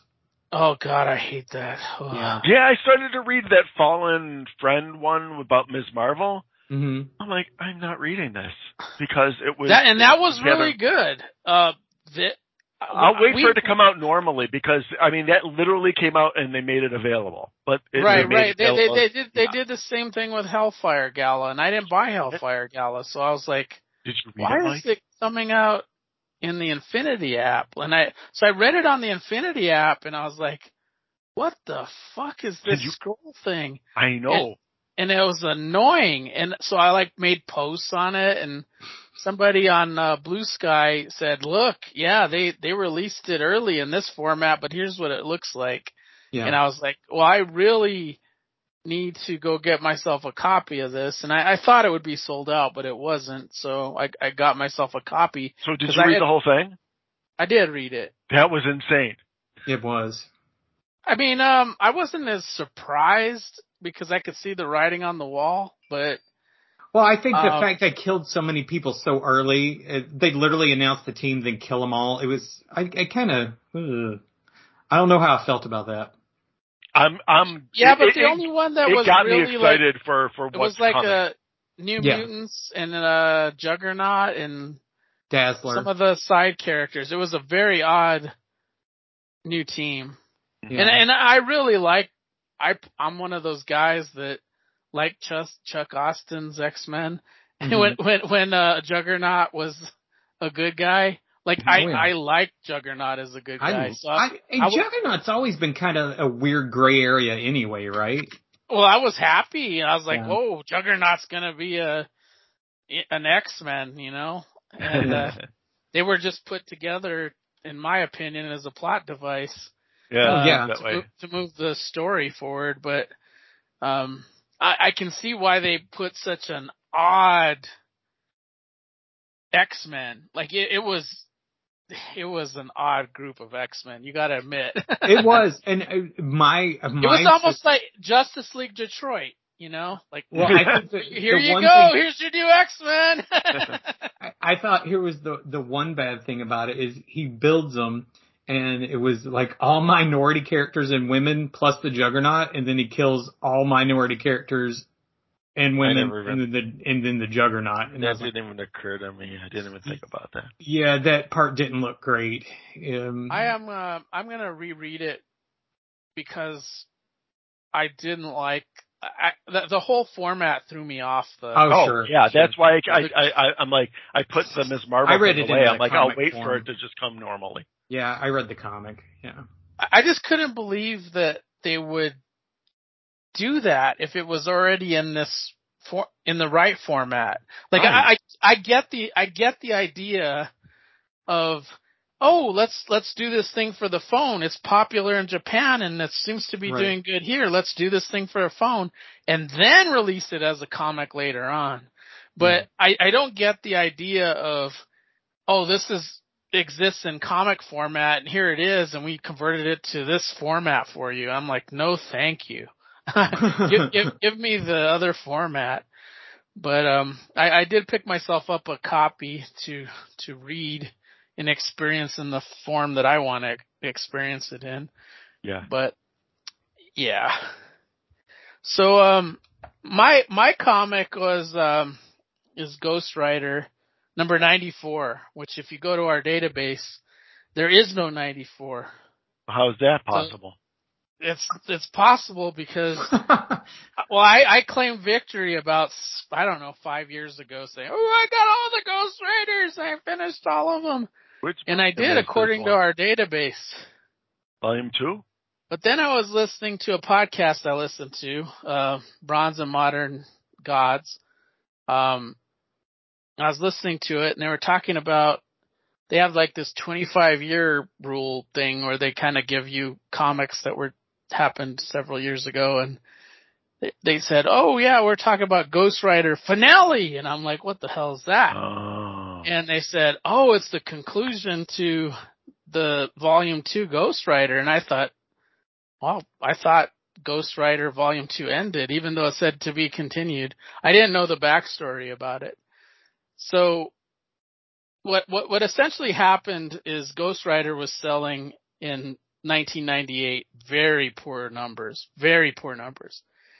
And Marvel was in its bankruptcy. So their management said, we have to cut back our books and only make things that are profitable just so we can get out of this bankruptcy. And Tom Brevoort was the editor and he wanted to put this Ghost Rider out just to finish the series because he thought, well, at least we'll break even, you know. But it never came out. And it ended on 93 on such a weird cliffhanger. Like, if you read this out of context, it's a very hard book to read because you have this weird Ghost Rider who's not even Ghost Rider.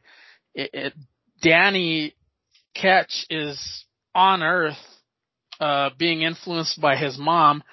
How many of you guys knew that Danny and Johnny Blaze were related? Like, no, I didn't. Yeah, that in Ghost Rider number 1. But the actual spirit of vengeance is also like a descendant of their lineage. I forget what his name is, but he actually has a spirit of vengeance, and he's in hell with that demon. God, I can't even remember the demon's name. Blackheart? Yeah, Blackheart. Thank you. Yep.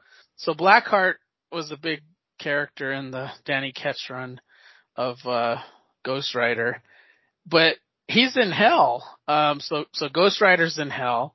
He's got these two women that he's gonna marry. One woman's died, and now her spirit's in hell.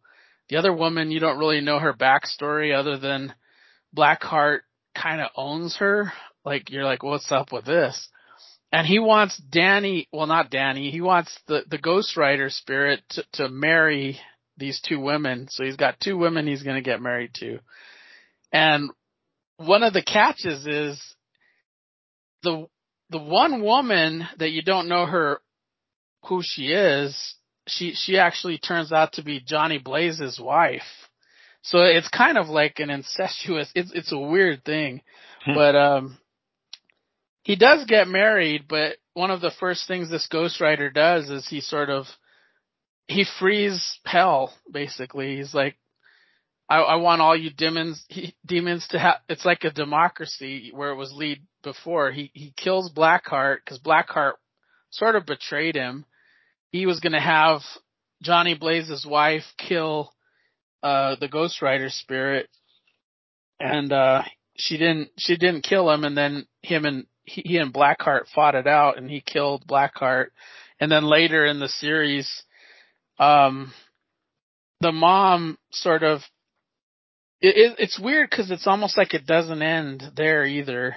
So Danny's back on Earth. He's got his life together, and he goes to visit his brother. So Johnny Blaze goes to visit his brother and says, I need a place to stay.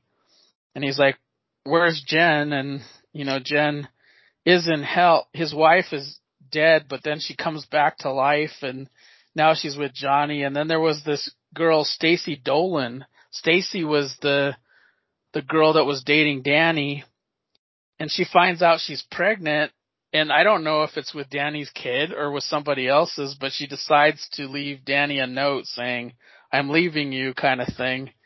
I don't know if the baby's his or if it's not. I'm not quite sure. She leaves him a note to say goodbye.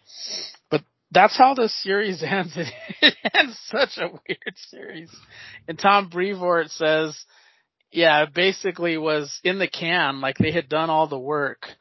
And he was trying to assemble like the original. He had Ivan Velez Jr. writing and Javier Solteris doing the art, and with Mark Texeira inking. So you had some of the original artists. He was trying to bring the spark back to Ghost Rider because he was so popular, and then they went away from the core of what they were doing with Danny, and they kind of lost readers, like they were bleeding. So he was trying to bring it back by making it what it was, and then this was supposed to lead into that, but they never had the chance because of the bankruptcy. So yeah, it was an interesting story, and it's interesting why I didn't find it, and on our database it's listed as Ghost Rider Finale. Yeah, I see. Weird.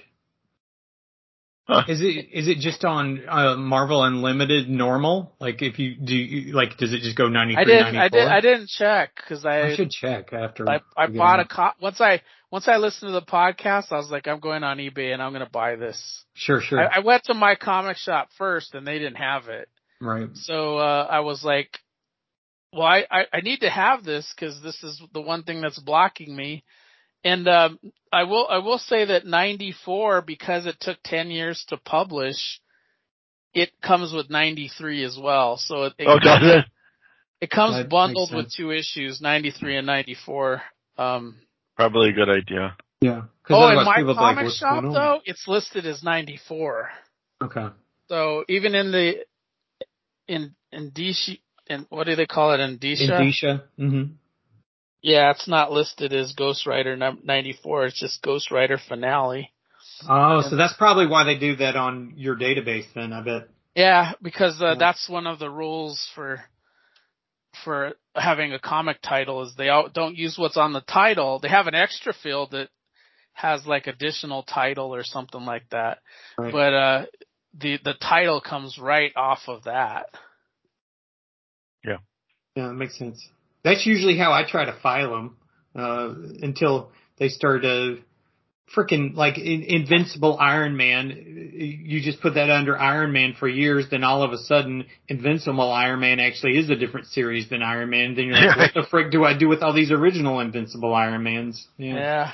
But it is odd because if you look at the cover to this finale, it says Ghost Rider 94 finale. Right. So it's like, what the hell? What year did you say that came out again? The finale? I don't know. I don't have the database. Looks like 2007, Mike. Okay. That's interesting. I'm glad it came out. I mean, you hate especially stories almost go unpublished. Yeah. Finish it. Like I was listening to Robservations and it was a really good issue. Like I wasn't I wasn't quite sure what the episode would be, but it was called like Dinner with Herb Trimpe. Mm-hmm. And I've always liked him, and I was like, I don't know if I want to know about this, but I listened to it, and it was a really good episode that Rob put together. And one of the fascinating things is he always thought that Herb was told to. If you look at some of his old '90s work, it looks like Liefeld art. It does, yeah. So it was like Liefeld actually felt bad that he was told to draw like that. So he's always felt like because he's one of his idols, you know, I don't want one of my idols to have to be forced to draw like me. Right. Like, I've read that somewhere too as well, Mike. It's the same thing you're talking about. Yeah, very interesting. Yeah, so he did it on his own accord. That's what's really interesting about it. Marvel didn't tell him to draw like that. He liked Rob's style and he wanted to draw like that. So he actually did unfinished X-Force, and late in his life, he sent Rob the unfinished work. So what Rob is doing now is inking it. Oh, that's awesome. So this is I can't wait to see this. Like I can't wait for him to finish it and this thing come out, you know, as an issue of X-Force with Herb's art and his Liefeld's inks over it. It's going to be really neat to see. Very cool. Yeah. All right, you ready for another one? Yo, sure. Okay, here we go. Heartthrobs number 68. Ah, that's DC, right? You know what? It is DC, Mike, but you'd be hard pressed to be able to know that for sure by reading the comic book. Now, it does say up in the corner, National Romance Group with a heart in a circle, right? But that's the closest that you get. And actually, I started to question myself when I was reading it until I actually like went online and sure enough it is DC. But like you open it up, it says it's published by the Arlisle Publishing Company. It doesn't mention DC anywhere. And you know what the other interesting thing is? There's not even one page of ads in this entire comic. Yeah, I just knew because it was national. Yeah, but nothing. There's not one ad. It's crazy. Yeah, but the other way you can tell is you're in an early stage of it. But if you go to a later issue, like in the hundreds, you'll see the DC logo in it. Right. And those are the ones that I own. So that when you said Heartthrobs, I knew what it was. Not because of the issue that you. Because later issues like say it says Superman, National Comics, DC. You know. Yep. Yeah, I mean the National because it's the same circle. Mm-hmm. You know, and so the same comic group. It says Romance Group. So I was pretty sure anyhow. But then I was very surprised to see that there's no ads at all. It's just not even the front cover or the back cover or anything. But anyhow, so it's got 4 stories in this one. Yeah, 4 stories. So the first one is the truth about. I'll just go through them. I wrote some notes on here so I could remember. Truth about Tony. And what we've got here is a man named David comes to visit June, and he's tasked to give a last letter from Tony to June. They had been seeing each other when, of course, Tony was called into the service, and he died in a Jeep accident. So they meet up, and he immediately is attracted to June. He says that he's like kind of giving his respects from Tony and stuff, but he doesn't hand her the letter. And he falls for June. They slowly but surely start seeing each other more. Like first she says, "Oh, it's not appropriate for us to see each other. I'm in love with Tony." And he keeps mentioning that she wouldn't be if he gave her the letter. He thinks this, but he doesn't do it. And then finally they do go out to have something to eat. They go for coffee. They go dancing and stuff. And then the song that was hers and Tony's plays, and she's like, "Oh, I can't do this. I need to sit down." And David's not going to take that crap anymore. So he's like, "Well, you got to look at this letter that I was supposed to give you." So she opens it up, and it's a Dear John letter, saying that he was that Tony was breaking up with June, and that he found another girl that he was in love with more than June. And so you think that was a sad tale, but it frees David and June to be able to continue to see each other, and now they've fallen in love. The second story was A Smile for Someone. And Alita works in a typing pool, and day in, day out, all she's surrounded with are other women. Either there's a small child that stops in to do an errand for somebody, or some of the old men that work in another department. Or Rob, can I ask you a quick question? Yeah. Are you old enough to have taken typing class on a typewriter? Yeah, I did. I did take typing class. Yeah. Okay. I would say I think I'm the youngest of the group, and I definitely did. Yeah, I took typing. Mm-hmm. You did too, Mike? Yeah. In middle school. And if she's ever lucky enough that a handsome man more her age stops in, of course he's always got that pesky wedding band on. So she never gets to meet any men. She's like, I'm never going to meet anyone. So her coworkers, go on vacation, go to a resort, they come back, and if they're not engaged, they're at least found another man. So finally she decides to save her pennies. And after many months of saving up, she finally can afford a vacation. She goes on a resort, and sure enough, oh my God, there's this man, that man, and the other, all, throwing themselves at her, and it's everything that she was hoping for, except for one guy who's really standoffish and a bit rude when she first got there, and didn't have anything to do with him for the rest of the time. So now vacation is over, and she's getting ready to leave, and there's one guy after the other, and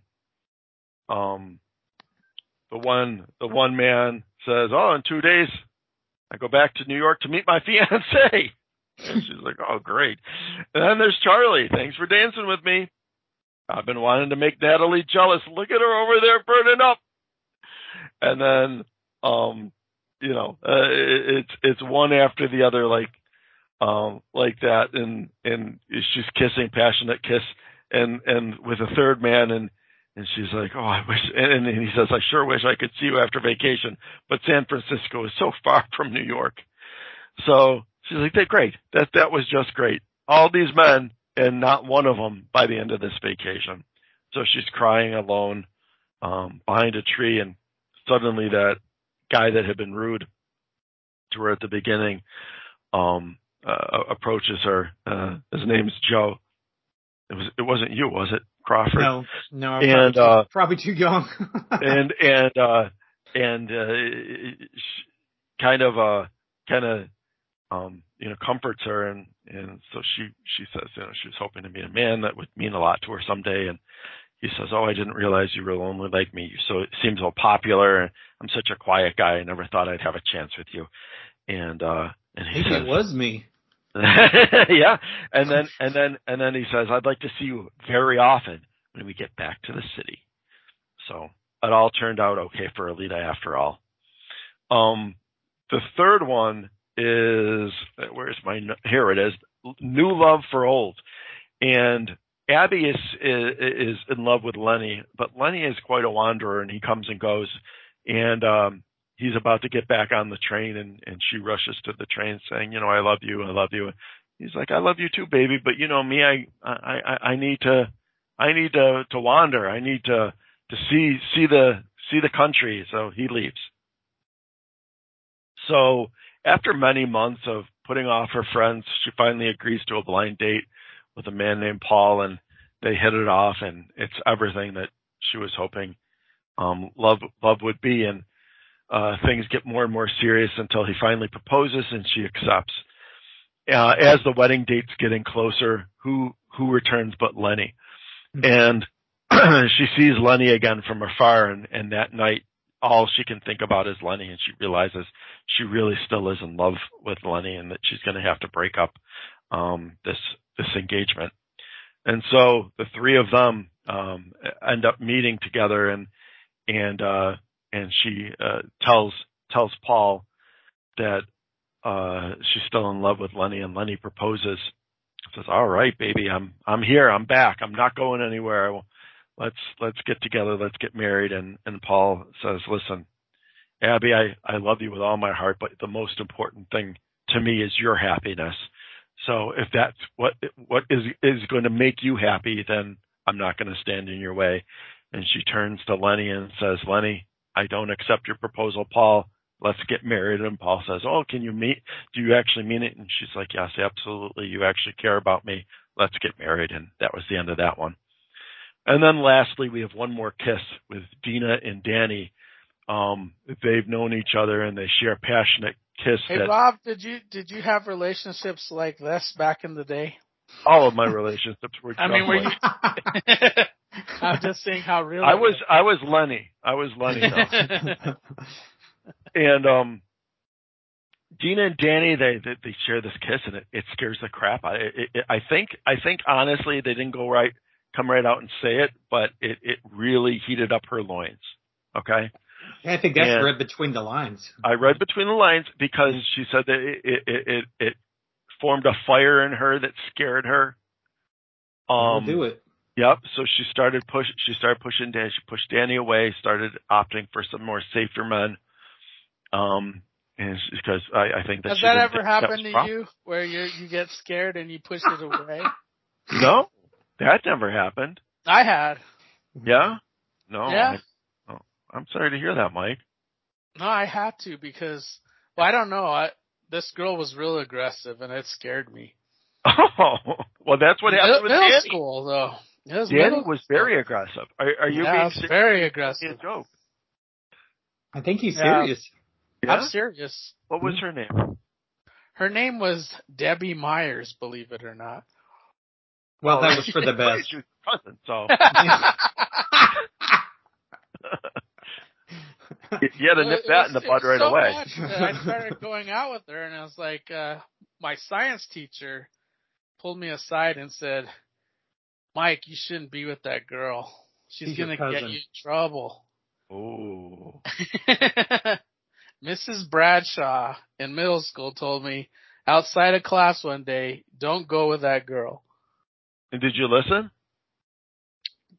I did. I went on a couple more dates, but I did listen eventually. Yeah. Yeah. And I see where she's coming from, because I could have got a situation where in middle school I could have had a baby. I was going to say you could be a great grandfather right now. That's true. Yeah. So like I was scared, in my loins.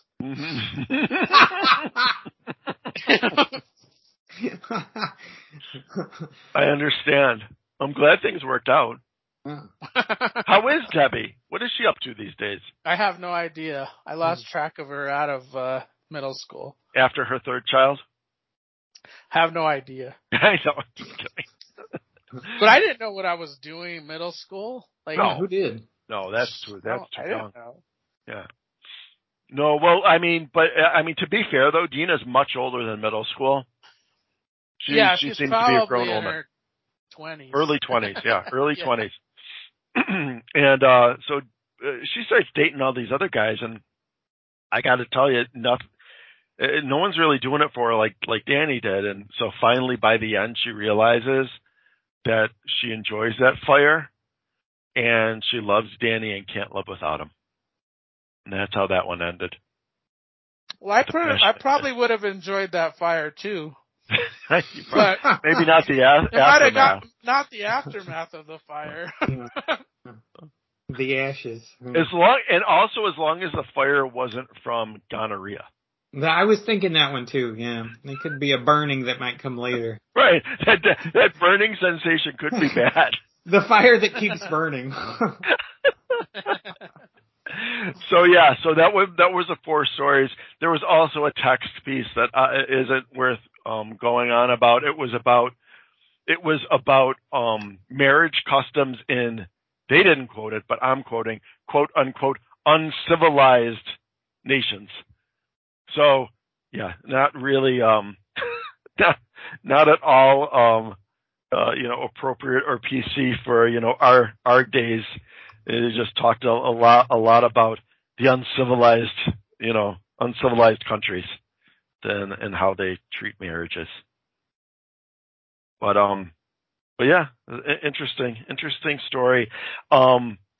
These stories weren't quite as good as a lot of those other ones. Having said that, I've read romance comics that have had that. Marriages in other countries kind of thing. Oh, yeah. Mm-hmm. Yeah, I felt like these maybe weren't quite as good as some of the other, maybe more popular DC romance books. A lot of these stories were fell a little more flat than the ones I've read in some of those other, more long running or popular, series. Heartthrobs is one I really hadn't heard much about, from before. When I saw it, I'm like, oh, I'll have to pick this one up. I will pick up a romance comic anytime that I get a chance if I see it. You know what's funny is I offered it to my son's friend who's a year younger than him, so he's 9. I said, "Did you want to read this Heartthrobs book?" And believe it or not, he had absolutely no interest in watching it. I almost was hoping you'd go the other way. It's like, give it here. Yeah. Let me see. Wait a minute. Let me take a look at that. No, he didn't want to read. I said, well, read the title. What does that say? Heartthrobs? I'm like, that's right. No interest at all. Mike, there was the place I was at in Omaha. I think it was called Kryptonite Comics, and I ran out of money. You need to hit that up if you're ever heading Nebraska way. They have their DC, Marvel, and indie books mixed in of modern era. Then their Silver Age and Golden Age are separated out. And then they've got a section that's nothing but war. Then they've got a section that's nothing but Western, and a section that's nothing but romance comics. And they were a little on the pricey side. So I grabbed because they used to be dirt cheap, and then it seems like about 10 years ago, people started realizing what these are, and they started to become really popular. The general rule of thumb I have found is the big 2 books are the expensive ones. If you're like wanting just Western or Army comics or romance comics, if you get the Charlton, that's where they're cheap still. Mm-hmm. Cause you could get the Charlton, I think, for like $5, but if you were talking, I grabbed one Marvel one and one DC one, and both of those were over $10 books and in not great shape. Well, Yeah, but that's why I even was excited to get this one, this Heartthrobs. That was one that I got from the Comic-Con a couple months ago. Nice. That was part of the it was eight comics. I don't know why 8, but it was 8 comics for $20. That's not bad at all. No, and I mean, no, it's not in perfect condition, but it's I would say very good. Looks like, according to our database, Mike, I know that's not super accurate, but it says it's like a $17 book. So like why I guess they just were getting rid of stuff, getting rid of stock. So I was happy. Yeah, you'll find some romance comics don't sell to everybody. So some shops, they might know the worth, but it's all based on demand. Right. So they'll get rid of them for cheaper than what they're worth. Yeah. But that happens a lot with romance comics just because they can't get. Most of the people that read comics and you go to a comic store are like 40 to 50-year-old men or older. So it's like do they want to read romance comics? I get a kick out of them. And I tell you what though, Mike, that's who I saw buying them that day at that sale was like 40, 50-year-old men, you know? Yeah. Buying the romance books. Well, me and Bill buy them. So I mean, when there you go. we're looking through boxes. Yeah, at Heroes Con there were a lot of genre related boxes that I was surprised to see. There was like a whole box of nurses and oh my gosh, you should have gone crazy on those nurses. You could have given them to Josh George. He loves those. I sent him a picture of that. Oh, did you? Nice. Yeah. Nice. Yeah, I did. Yeah, it's funny that was like I've been listening to a paperback podcast, but there was like a little hot spot in both comics and paperbacks where like the hospital sex books and the nurse comics and the nurse paperback romances were like a big deal for a hot minute. I don't know if that's like the 60s or what, but there was just a ton of them. Yeah. It's really interesting to me how you have these like almost like when ER came back and like the hospital show was a big thing again, and then like there was half a dozen hospital shows all at once. Yeah. Mm-hmm. I just recently got a book that Bill already had, but it's like the history of romance comics, and I'm looking forward to reading it because I went to a panel with the woman that wrote it, and she was really knowledgeable, like in terms of like, well, if you go and you get Harvey romance comics, they're the crudest. You know, like really? she was like categorizing them. You know, like which ones that were in this category, which ones were in this category, and it's like now I want to get a Harvey romance comic just to see what it's like.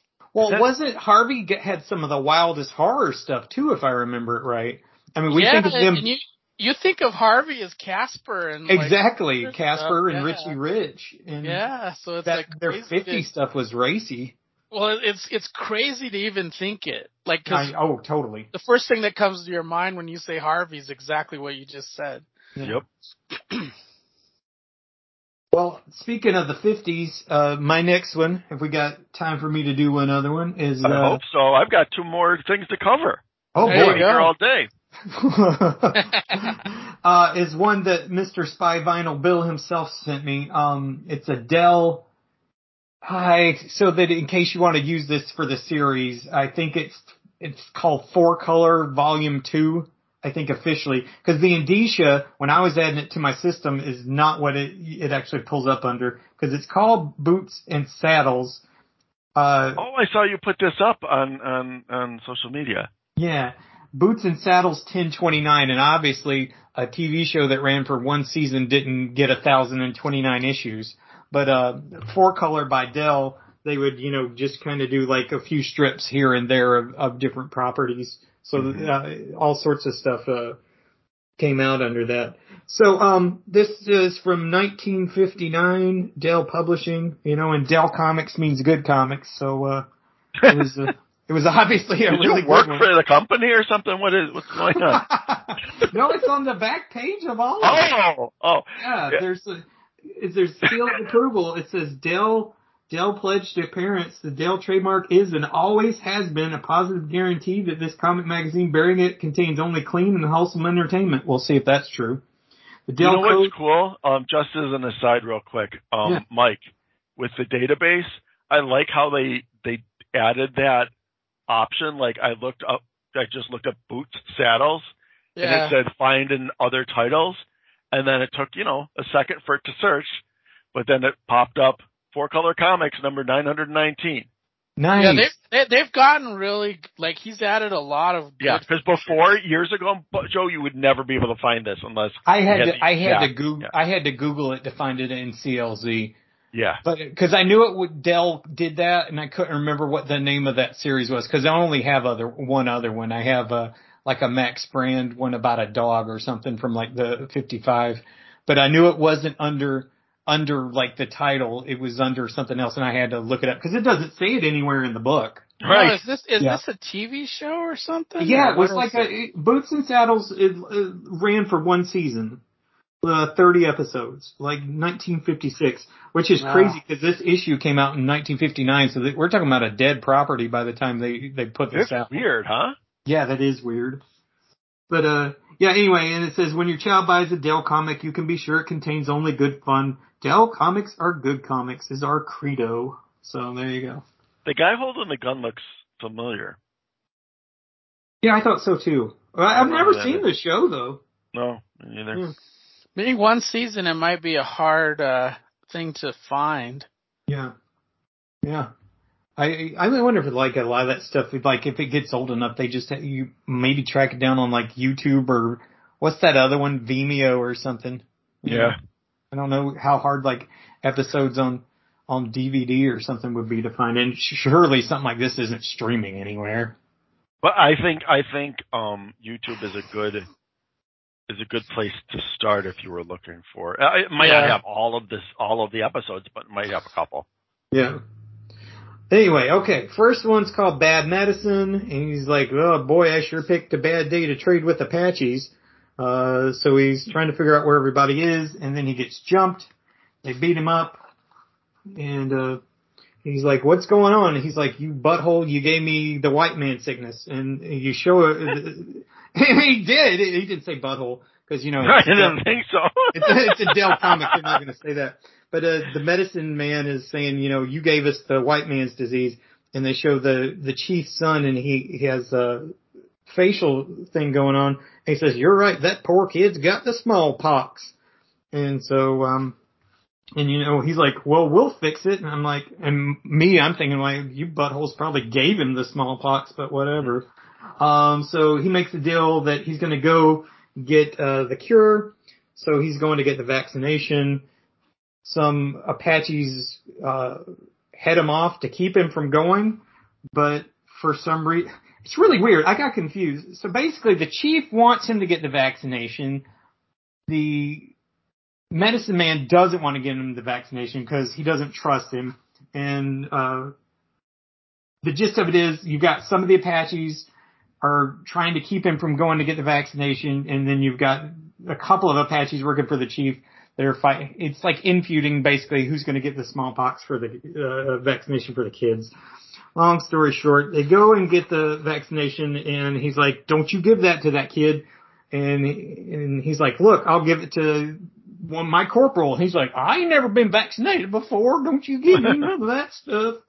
And he's like, "You got to do it to show that it's safe."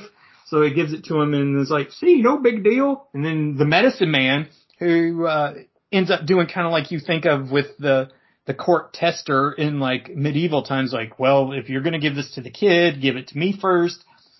So the medicine man takes it, nothing bad happens, and then gives it to the kid, and they're like, "Is he going to be okay?" And he said, "You should know in a couple of days." I didn't know vaccinations work that way. Is that real? I don't think you just give somebody a vaccination and smallpox goes away. No. Yeah, I don't think it's to build your immune system, so it triggers your immune system. So if something gets there, right? It'll if make you've already gotten it. I think that's not immune to it, but be able to fight it. Right. know?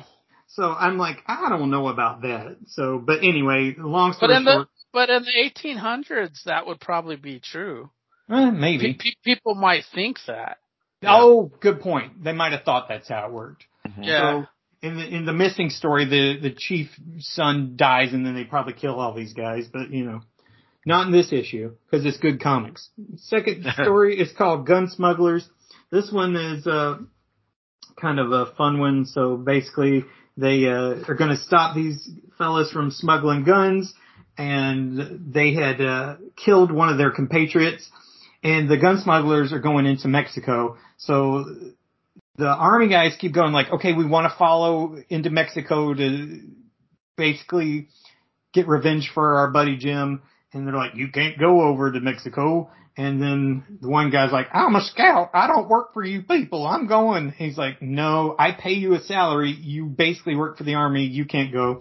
And so people keep trying to sneak off to Mexico to stop the gun runners. And finally one of them does sneak off. And of course he gets caught. And he's like, you scout for them. Did you tell them about the secret trail? He's like, we haven't been formally introduced, and my mother taught me never to speak to strangers. And of course, for being a smartass, he knocks the crap out of him. He wakes up, and I like this part. He's like, they don't know I'm conscious, so they won't hurt me. I'll use these dead leaves to alert Shank. And so he somehow pushes, he's so close to the fire, he pushes this big wad of leaves into the campfire, and these guys are out watching, and he's like, look, Captain, do you think that could be smoke signaling? And this is a dude who's completely tied up, and he's just thrown some leaves in it, and just from that, they can tell that, I guess kids, I don't know if kids weren't very savvy and would question these kind of stories or what, but I don't buy that worked, but whatever. Then the guys, leave him, they're like, you'll just, we'll just leave you here, we gotta get back to what we were doing. And so once again, they're like, we got to get into Mexico. We've rescued you. And he's like, no, you got to do what I say. And trust me, I may have a plan. I just can't tell you what it is. And so these guys are all hot in the pants to get to Mexico and have revenge for dead Jim. But finally, they agree to not go.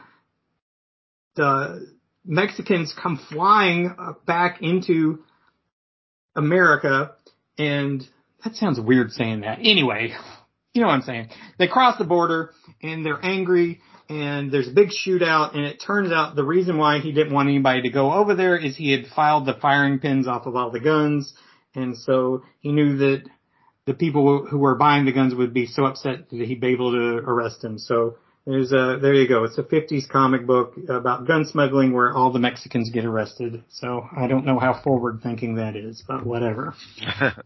Last story is The Book Soldier, and this one's kind of fun. The sergeant goes on vacation, and this guy comes in to take care of him, and he's like, I'm gonna whip y'all into shape. So a guy comes in from patrol, he's like, soldier, you call those boots polished? No, Sergeant Bullet never expects them to be polished after we get off patrol. Well, he doesn't, but I'm in charge now, and the book says boots will be polished at all times. So every scenario that happens, he goes, well, the book says you're supposed to do this, hence the book soldier. There's a big fight, and he says, the book says you're not supposed to have a fight. Go to the guardhouse and you're on duty. So they wake up in the middle of the night because the bugle trumpet sounds, and that's what they call the boots and saddles. That's where the name comes from. I guess it means boots hit saddles once you hear the bugle call.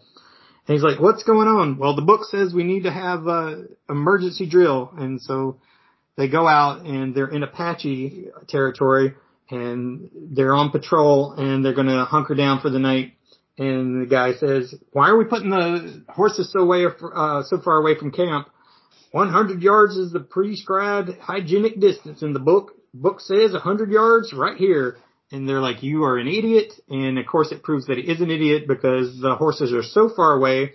The one person who stays with them to make sure they don't get taken gets whacked, and all the horses are stolen. So they're out in the middle of the desert, and they're wandering around, and they can't find their way home because this guy, of course, basically the gist of it is book knowledge is not practical knowledge. And they get back to camp, and he's like, book smart ain't so great, is it? So, anyway.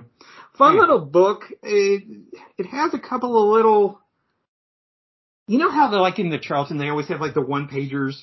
It'll be like kind of informational, educational ones. So there's a 1-page black and white one on the next to last page. I just thought was really interesting, and it's about being in a Western fort, saying where they had parade grounds. And I'm gonna have to send you a picture of this one picture that's in it though. There's one that says I can't talk. Soap Suds Row housed enlisted men's wives lucky enough to camp laundresses and so allowed to follow their soldier husbands to frontier camps. So it's got some women doing laundry. And then the next panel, it's got this woman. She is at her wit's end in the picture. She's like, looks like she's crying. The kids are like in the bed and there's like a soldier comforting her. And it says second lieutenants with their families lived in one small room with a shed outside for a kitchen. With each promotion, officers got another room. So I can just imagine this woman's like, oh my God, I can't live like this anymore. You got to get a promotion because I can't live in this house with these 2 freaking kids. And I'll send you this panel because it's hilarious because she's done. And then the last panel is just about blacksmiths. But yeah, this was a fun little book. I think though, when you read these things, not only do you have to take, the intolerances towards other people's, with a grain of salt, but just some of the scenarios you have to take, like, as these were written for young kids, not 50-year-olds who are like, well, that doesn't make sense. How can you do that? But I don't know. I really enjoy, these old Westerns. I think they're a lot of fun. And, the Dell ones are pretty tame, which in some ways makes them even more fun. Because, that's cool. Yeah, it was a good book. That sounds like fun. Boots and Saddles.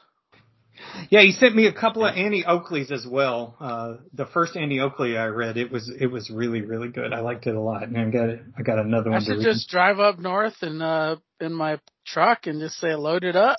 There you go. Say, what are you trying to get rid of, Bill? I'll take it. Load it up. Load it up. My next one's going to be quick, but it's a very important book and a lot of first appearances. It's the first appearance of Flair, the first appearance of Giant, the first appearance of Ice Star, first appearance of Foxbat. I saw this. This is the champion, right? Yeah. I didn't know it was first appearance when I read it because it doesn't read like first appearance. It reads exactly like you're thrown into adventure and you're like, well, where's the previous comic? Kind of like Arian. Right. What happened before? It's like I'm thrown into a situation where Foxbat is trying to steal some kind of crown from a mansion. And what is this? It's this Dr. Clinton Avery, a professor of parapsychology, and he's trying to rip this off and give it to this demon organization, and Flair shows up.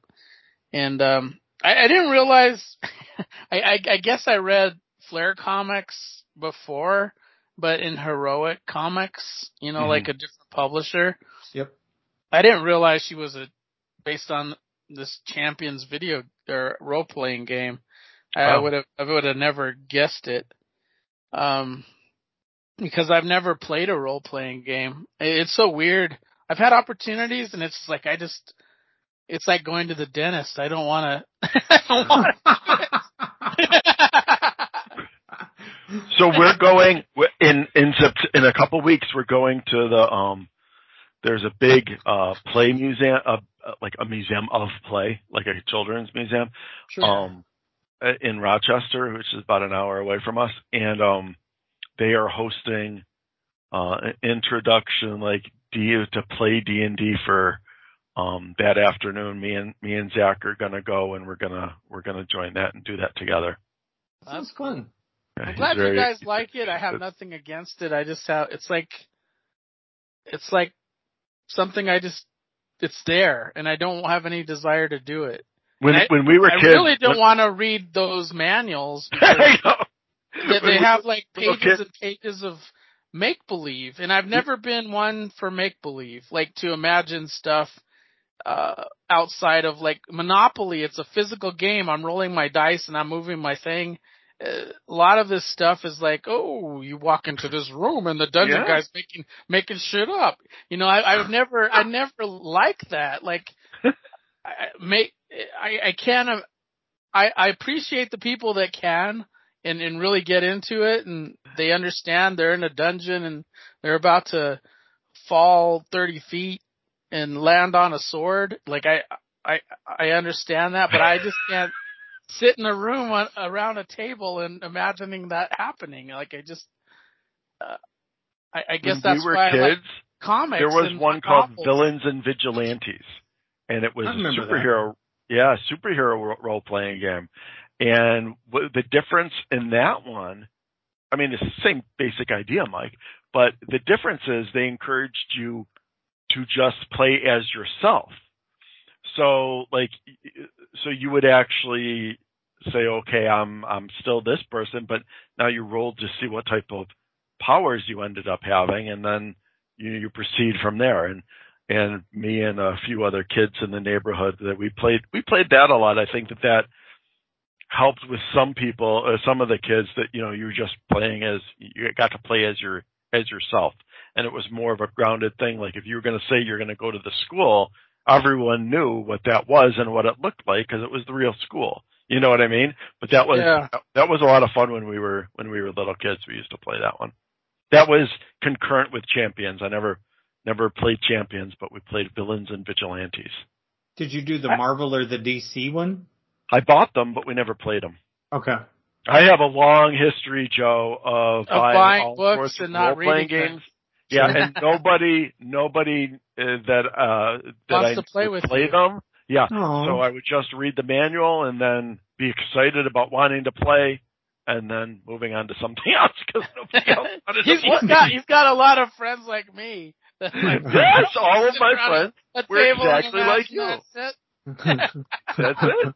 Every one of my friends were just like you. Nobody was interested in any of that stuff. So I buy them, get all excited, and then put them back on the shelf.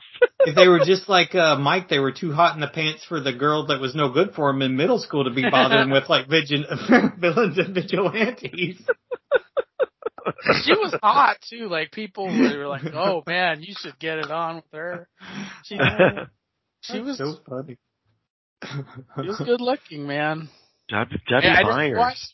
Attracted to me, that's for sure.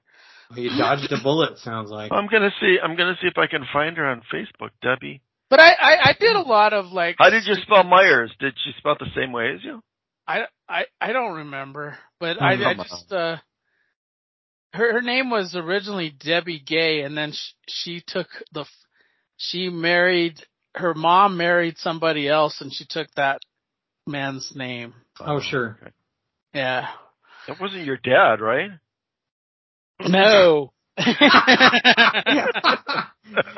You can't go out with What are you saying, Rob? I don't know. I need you to tell me. An episode of DC Noise all of a sudden. Actually, stepsister dating is like a whole episode of like the Pornhub podcast, I think. That's like a whole genre.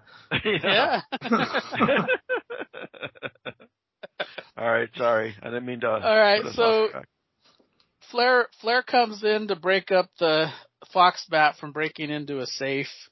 And Foxbat is kind of like the character that has like a personality, and they introduce, and he's got a ping pong gun. That's his weapon. I don't know what he's gonna do with this ping pong gun, but the ping pongs that come out of the thing, they like grow as soon as like distance. They'll like start off small and then they just keep on growing. So they turn into like a huge boulder after they. And then the ice guy comes, and that's how Foxbat knocks him out. And so he gets past Flair and this ice guy, and then Rose shows up, who also I've read. She's had her own comic, and she shows up and tries to help the situation, and she pushes Foxbat out the window, so he fails in getting the crown. And then the scene cuts to like a business corporation where all these crates are moving, and they introduce you to Marksman. He's kind of like a Punisher type guy, except his gun doesn't look like it's a real gun. It looks like some kind of like superhero gun. And he's trying to find out what they're shipping in these crates. And they're related to this organization that's trying to get the Hellfire crown. And this is this demon guy. And I don't know who these characters are outside of the character. Like, what happened to the champions? Did they go into like public domain, and that's why we see them all over the place now? Could be. I don't know. I have no idea. And then they introduce you to Giant Man, who's like a retired parent. Like, he's sleeping there in the bed with his wife, and he doesn't want to be the superhero. And he's got a child on the way, and already has a little boy. And all of a sudden, this guy shows up in his bedroom, and he's like Doctor Strange, right? And he's like, "We need you to come to stop them from getting the Serpent Crown." And his wife is like, "No, you can't leave us. You're a family man now. You've decided not to do this." And he struggles with it, and he kind of gets blackmailed into going with the champions, and they have their headquarters, and they get situated. And that's kind of how it ends, is on a cliffhanger. They're at their headquarters around their like Justice League table, getting ready to play some D&D. No, and then the the Demon's High Command shows up. I don't know if their team name is called Conflict, but they look like KKK members in red outfits with soldiers near them, and they come through the roof, which looks like it's like an entire, like for a headquarters, it's an odd headquarters because the whole roof is made out of glass. And these guys just use their maces to break the glass and come through the roof. But that's how it ends, on a cliffhanger. And then it gives you like, I guess, like if you played the game, like you get like full pages of the combat room and like what it's supposed to be, and like all the powers and roles that you can do, like values. It'll say like the character and multi-powers and all this. I don't know. I don't play these games, but it's very odd stuff. But I didn't realize it was the first appearance until I opened up our database, and I was like, wow. Yeah, I thought this was a previous appearance, because they just started mid-story and they don't really introduce you to any characters. It's just like you're in this adventure. Huh. Do we have time? Do you want me to do another one? Or you guys want to wrap it up? We can do one more. I can stay. Yeah. Okay. Yeah. All right. You know what? I'll go right to the other single issue that I did, and that is Wonder Woman 164, Volume 2. So this is when Phil Jimenez starts. He is writing and drawing. He's co-scripting is Jan Matisse, and this was a really cool starting issue. It starts a 4-part story where some of the Greek, introducing the Greek gods again, and they're possessing, for whatever reason, they're actually possessing some villains in Gotham, and that's kind of how it starts off. Is the children of Ares have possessed some villains. Eris has taken over Poison Ivy. Deimos has taken over the Joker, and Phobos has taken over Scarecrow. Basically, they want to bring devastation to the Earth and remake it in Ares' image. Ares, it does not appear in this issue, and I almost got the impression from some of the discussion that he doesn't necessarily even know what's going on, that he doesn't know that this is happening. He has nothing to do with it, rather. So as I said, this takes place in Gotham. You do see Wonder Woman come back from the prior adventure to Paradise Island, and she finds out that her mother had just returned as well, and she sees her mother putting away her own Wonder Woman costume, and she asks her about that, and she says that she had been on an adventure with JSA, and it's funny, but Diana doesn't seem to appreciate that very much. She thinks that her mom should actually stay in Themyscira and lead her people as a proper queen, and not be off all over the world as the elder Wonder Woman. I'm not sure where they're going with that, but you can see that this is just starting. Maybe that's a future plot point, but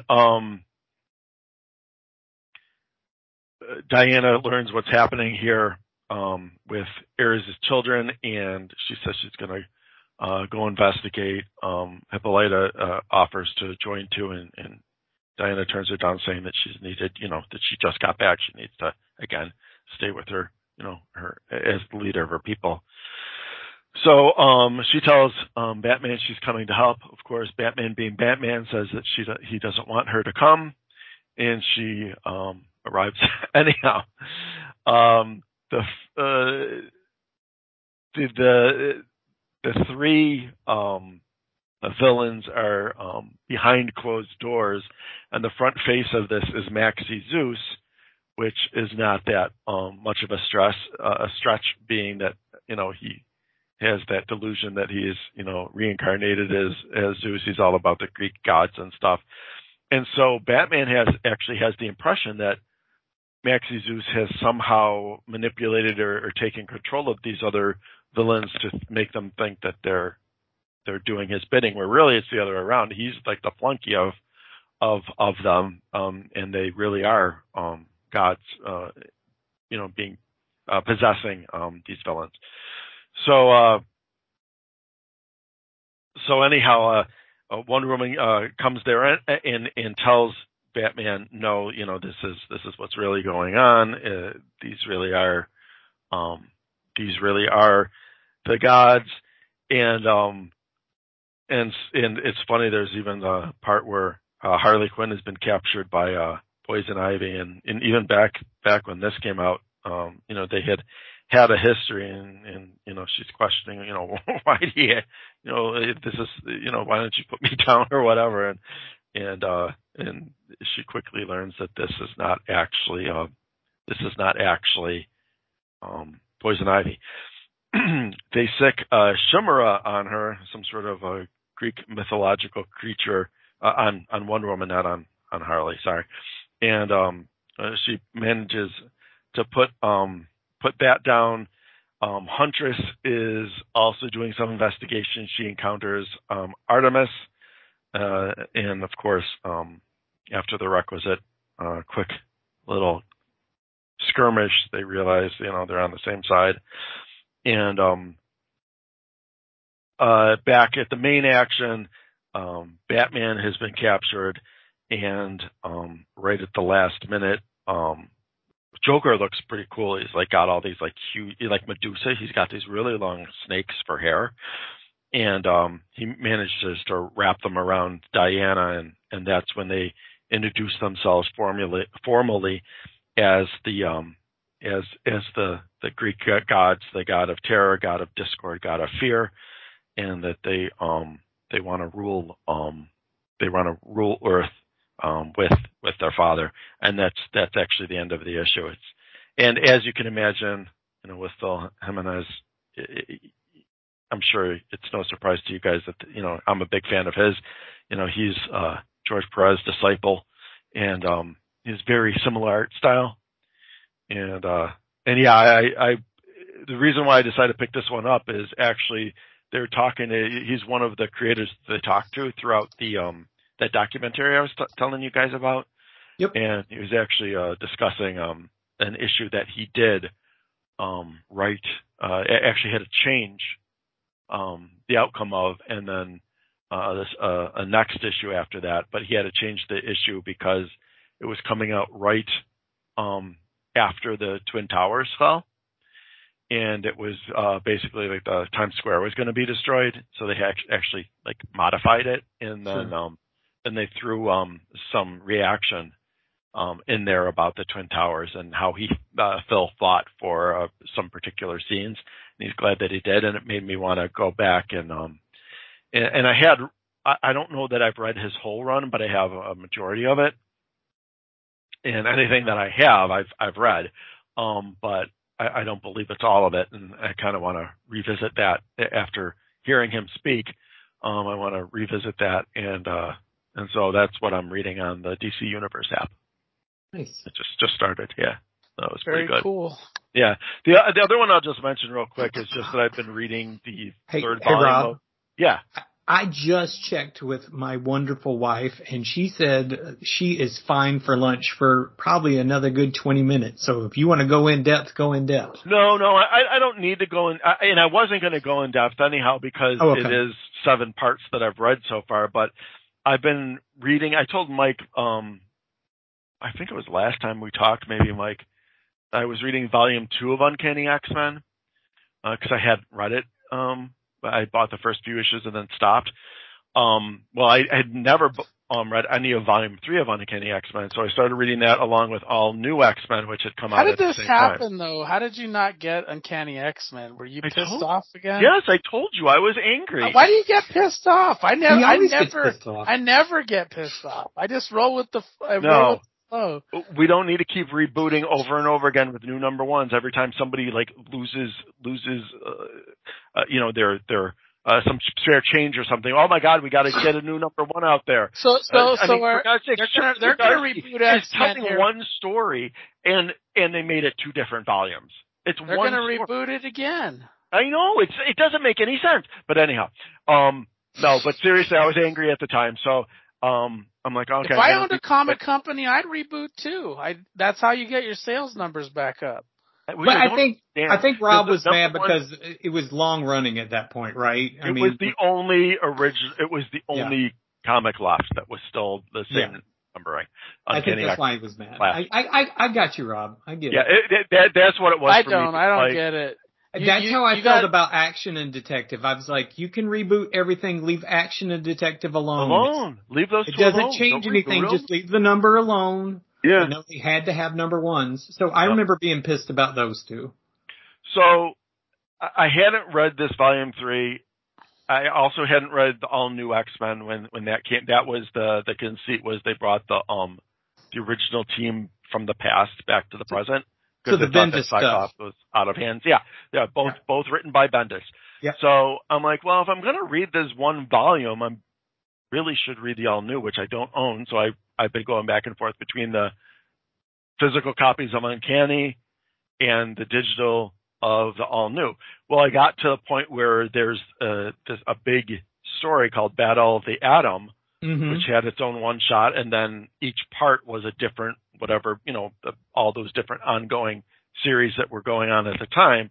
So I'm like, well, I'll read that whole thing digitally since I've never read anything except for, I think, some of the Wolverine and the X-Men, which I owned. So I've been doing that, 7 parts. Basically what the conceit of this is that in battle against one of the Sentinels, the original Cyclops, young Cyclops that's in the present from the past, he briefly dies. Like his heart stops. Like he's attacked, his heart stops. One of the new students actually has healing abilities and actually brings him back from from permanently being dead. But when his heart stops and he dies, however briefly, the adult Cyclops disappears. He ceases to exist.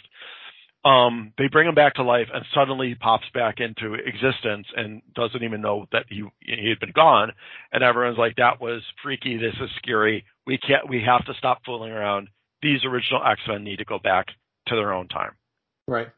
Problem is, Jean Grey has, at this point, prematurely already started to develop her telepathy powers, because if you remember, she just had telekinesis back when she first appeared in the X-Men. And she's kind of gotten a mental download of everything that had happened to her from, all the people that are in the current timeline. And so she knows she's died. She's scared to death to go back into the past. She manages to convince young Scott to run away. which they do just as another team of X-Men from the future show up, a weirder looking beast, an Iceman who looks like a giant snowball monster.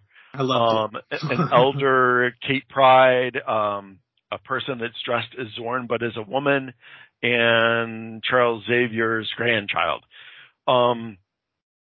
You end up learning that this Zorn person is actually Jean Grey, and it's the Jean Grey not from the original timeline, but it's the Jean Grey that never went back to her original timeline after coming into the present. And so she's the one more than anyone saying, no, you have to go back. They're blocking their thoughts, which makes young Jean a little bit suspect. But anyhow, her and Scott run, and they run to current day Cyclops, who's with Magneto and Magic and stuff, on that island, and they agree to take them in. But as they realize more and more, they're like, yeah, we're really going to have to. You guys are going to have to go back. So they round up. Angel has already joined. Young Angel has already joined Cyclops' team. So now they have young Angel, Cyclops, and Jean Grey. Now they have to just go back to New York and grab Iceman and Beast. Magic, in the meantime, has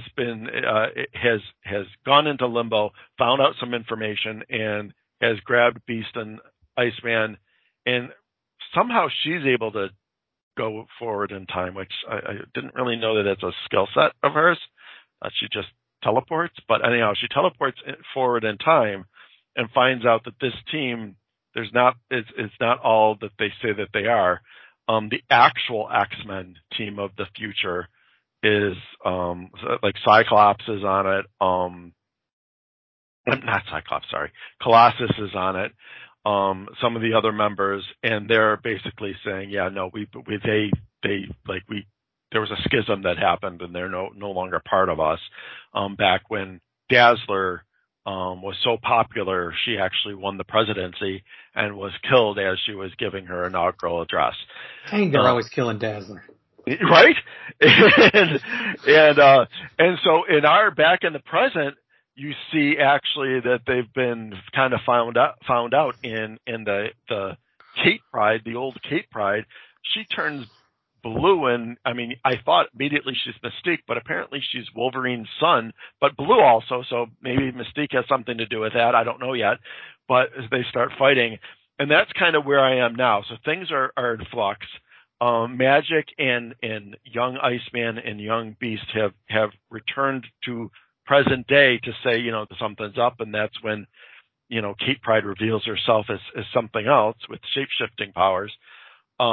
What exactly is going on? Who, why are this group with a Zorn, Jean Grey suspicious, and what are they up to? We don't know yet. I've got, I think, another 5 more issues to read, but I got to tell you, I remember hearing a lot of, this is from 2013, so this is only 10 years old. Right. Just barely makes the cut for retro. But I remember hearing in a lot of different podcasts that I would listen to, just as they were covering this stuff, a lot of just negative, I think, about Bendis's writing, because, which I can understand if you're reading it month to month, because you read an issue, there's as you said before, Joe, there's a lot of talking heads. Right. The issue's over. Nothing really happened, at least really pushing the story along, perhaps. And then you got to wait another month for another issue to come out, for maybe something else will happen. Here, I'm reading them all back to back very quickly. And I got to tell you, this story is absolutely crazy. I'm loving this Battle of the Atom event that's going on. I've been enjoying going back and forth between the All New X-Men and Volume 3 of Uncanny. But again, it's a different reading experience. I can read as many of them as I want, and I don't have to wait in between. I can imagine that if I had read them as they were coming out, maybe I wouldn't have enjoyed it so much. Are you reading these on the app or? Yeah, I've read them all on the app. Yeah. On the app, okay. Yeah. I was going to say when I read All New X-Men, it was one of those, I think I hadn't been picking it up. And then, cause I think I was starting to get kind of burnt out on Bendis at this point, cause this is, I think, coming at the end of his, Avengers and Marvel Universe run where he had, I mostly enjoyed it. And then I started really getting tired of him around Siege. Mm-hmm. And I'm just like, I'm kind of burnt out on Bendis, and I skipped it. But it was really hot. And I remember going to the comic book store and they'd have like number 1, 4th printing, number 2, 3rd printing, number 3, 3rd printing, number 4, whatever printing. Mm-hmm. And I bought like the first half dozen of it all at once. And like I say, the printings were all over the place, but I'm like, I'll give it a shot. Comic Geek Speak or iFanboy or somebody really liked it. Actually, it was probably iFanboy. They always really liked Marvel stuff. Mm-hmm. And, I got that one, and I just remember I wasn't reading Uncanny, but I remember loving All New X-Men and really thinking it was fun and enjoying it. Yeah. So I'm excited, but yeah, I kind of binged it basically because I grabbed a huge chunk of it at once. I think that happens sometimes. I mean, helps sometimes. Yeah. Mike, a lot of like you avoid that a lot, like that. I binge everything. Yeah. Right. I was reading Spider-Man, religiously when that whole clone saga came, and I'm like, oh my God, I don't like this. It's taking forever. But then if you could read it, I read it on your own pace, and it was really good. Yeah, because and plus you pick up more because you don't forget, between issues. But again, you don't have to wait for something that you don't know how it's going to end up resolving. And again, and I don't mean the details, but of course, eventually, Peter Parker's like back. You know what I mean? By the time you're reading this, you know that Peter Parker's Spider-Man. It's not like it's still Ben Reilly, or at the time you just like, when is this going to end? How is it going to end? And if you're not enjoying it, it can make it reading it month to month can make it a little worse. Where I think if you can read it at your own pace, it helps a lot. I have one question. You said, did you say Kitty traveled to the future? Magic travel. Yeah, I didn't know she could do that. Because all I could think of is like, that sounded very much like what they did in Days of Future Past. How did they get Kitty in the future? I mean, in the past when they did that, I don't remember. It's been years since I've read it. Yeah, I don't remember. Oh, you know what? It might. And you know what? Now that I'm saying about Magic, I think that she was teleporting back because she had to go to the mansion to get Iceman and Beast, and they do have like a time cube there. So so maybe that's what they're doing. But I think it was something similar. Like I think somehow they got a hold of Dr. Doom's time thing. Yeah, I think they used the time ramp or whatever. And I think that might be even back in that Days of Future Past. I think that's what had happened with that. So, but because that's what reminded me. I'm like, you know what? I don't think it's Magic that was teleporting. I think that I misunderstood because she disappeared from Cyclops' group, and they're like, well, where did she go? And then the next issue, she's in All New X-Men, seeing Beast and Iceman. And then they're going to the future. So I think that I just missed it. Oh, well, of course, she's using the time portal there. It's not that she's just teleporting into the future. Yeah. Okay, that makes sense. Because that was my mistake.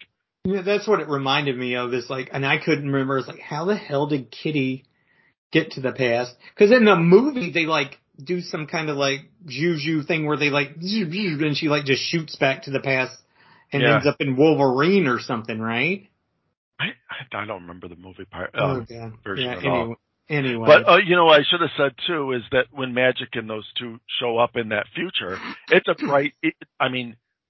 Notwithstanding the fact that Dazzler had been assassinated when she became president, but when they're there, it looks like a very bright, sunny future. So that's not being portrayed from the Zorn, Jean Grey, and them. They're making it sound like it's apocalyptic that they stay.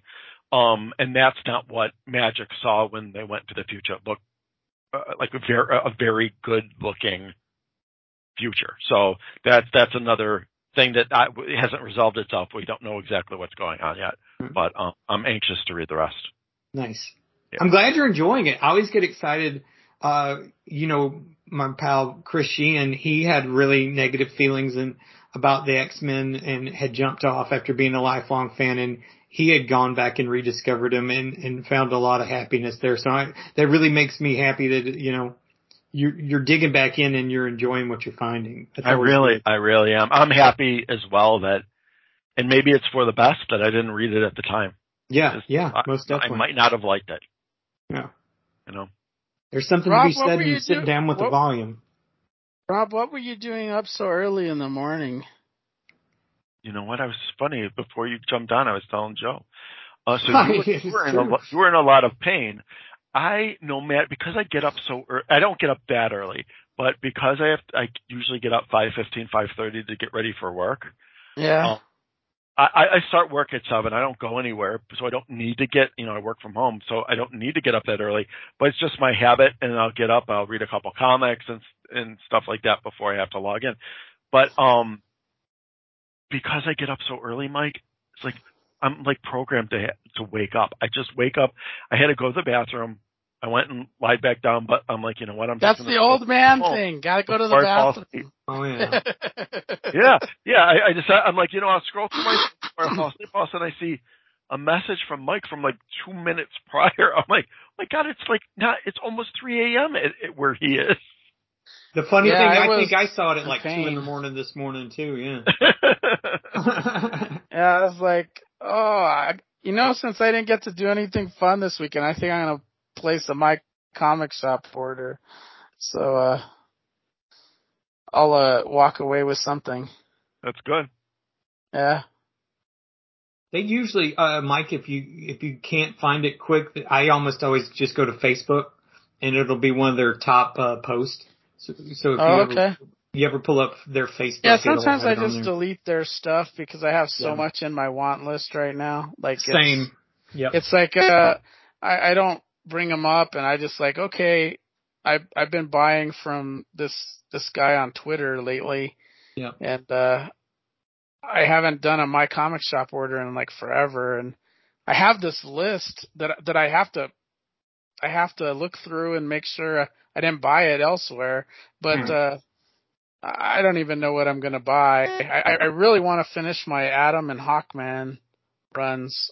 Ooh, that sounds good. Yeah, I'm so close. But I think I'm gonna finish my Cap run. There's only 3 more issues left. Mm-hmm. So I might as well do that. Yeah, that's probably even better of an idea. I'm 3 essentials and 1 showcase away. And once that bastard ships the essential I ordered over a week ago from eBay, I'll be 2 essentials away. That's amazing, Joe. So yeah, I got 3 volumes total. Very impressive. I really get itchy knowing that I have this complete epic run, and I stopped. It just it kills me. Yeah. There were 2 things that kill me: the epic one and the Star Wars. But I fixed the Star Wars thing. I take it by keep buying it. The funny thing about the 1 showcase I need, I had it in my DCBS cart, in 2011 or something. And I was trying to save money, and it was probably $11, and I'm going to probably end up spending minimum $50 for it. It was everything's so expensive now. Yeah, it's the weird War Tales one. Well, that's why I'm so pissed about the X-Men they hadn't shipped me. It was $80, and I'm like, dude, frickin' ship it. What are you waiting for? Wow. Yeah. You made your profit on the damn thing. So lately I've had good experience with the eBay shippers. They've Me too. done. I've had mostly good luck. I'm saying 5 to 7 days. I usually get it, Well, he hasn't even marked it shipped yet, and like I say, I paid for it a week ago. Yeah, that's aggravating. Yeah. Yeah, if it's not even marked shipped, I have you sent them a message? I should, because you know what? This is the other part of the story. I paid that much because I'm like, I'm not going to see this X-Men. Those high-run X-Men's are really hard to find. I'll be damned if I didn't go to the mall that afternoon after I already paid for it, and they have it for $54 at the mall. And I'm like, damn it. So, yeah, I should send him a note because we're going to the mall this afternoon. I'm like, dude, if you're not going to ship it, I want a refund, and I'll just go buy it. You should just because, I mean, as far as I've seen it these days, is like. Was he a reputable seller? It shipped. I thought so. Yeah. Was he a reputable seller? Like his. He had a good rating. Yeah. So I mean, it could be something that he forgot that he just. Or he's on vacation. Happened. Yeah. Yeah. So, I'll hit him up because, like I said, I'll just go buy it at the mall. Yeah. But anyway, so I'm real close. I'm excited. I don't. That's fantastic. One of the guys on Twitter's like, "What are you going to do after?" And I was like, "Well, I'll finally get the Bastard Dread, I guess." That's right.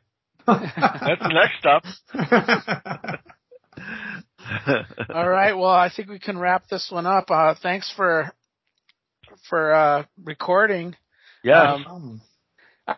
I know I'm usually on top of it and have my recorder ready to go, and Skype just wouldn't come up. And I knew once the reboot, it takes forever. So, and I didn't know if Skype would come up. So, thanks for doing that. Send me it through Google if you can. Will do. And you can reach us at geekbrunchpodcast.com, at Facebook at Geek Brunch Podcast, at Iowa's Joe on Twitter. Are you the same handle on Blue Sky? I am. Twitter /Blue Sky, and at Mike Myers Brunch at Twitter /Blue Sky, and at Rob Krieger at Twitter /Blue Sky. So you can reach us on either end. But I think we can wrap this one up. Thanks for coming. I was real surprised that we would have 3. Usually it's 2 people that can get together these days, but back to school, man. Yeah, really cool to talk to everybody. Yeah, for sure, and yeah, it was a lot of fun. Thanks for indulging me a little later than we normally record. I was happy to. Yeah. All right. Well, take it easy, and we'll talk to you soon. Sounds good. Bye. Have a good Sunday. Bye. You too. Bye.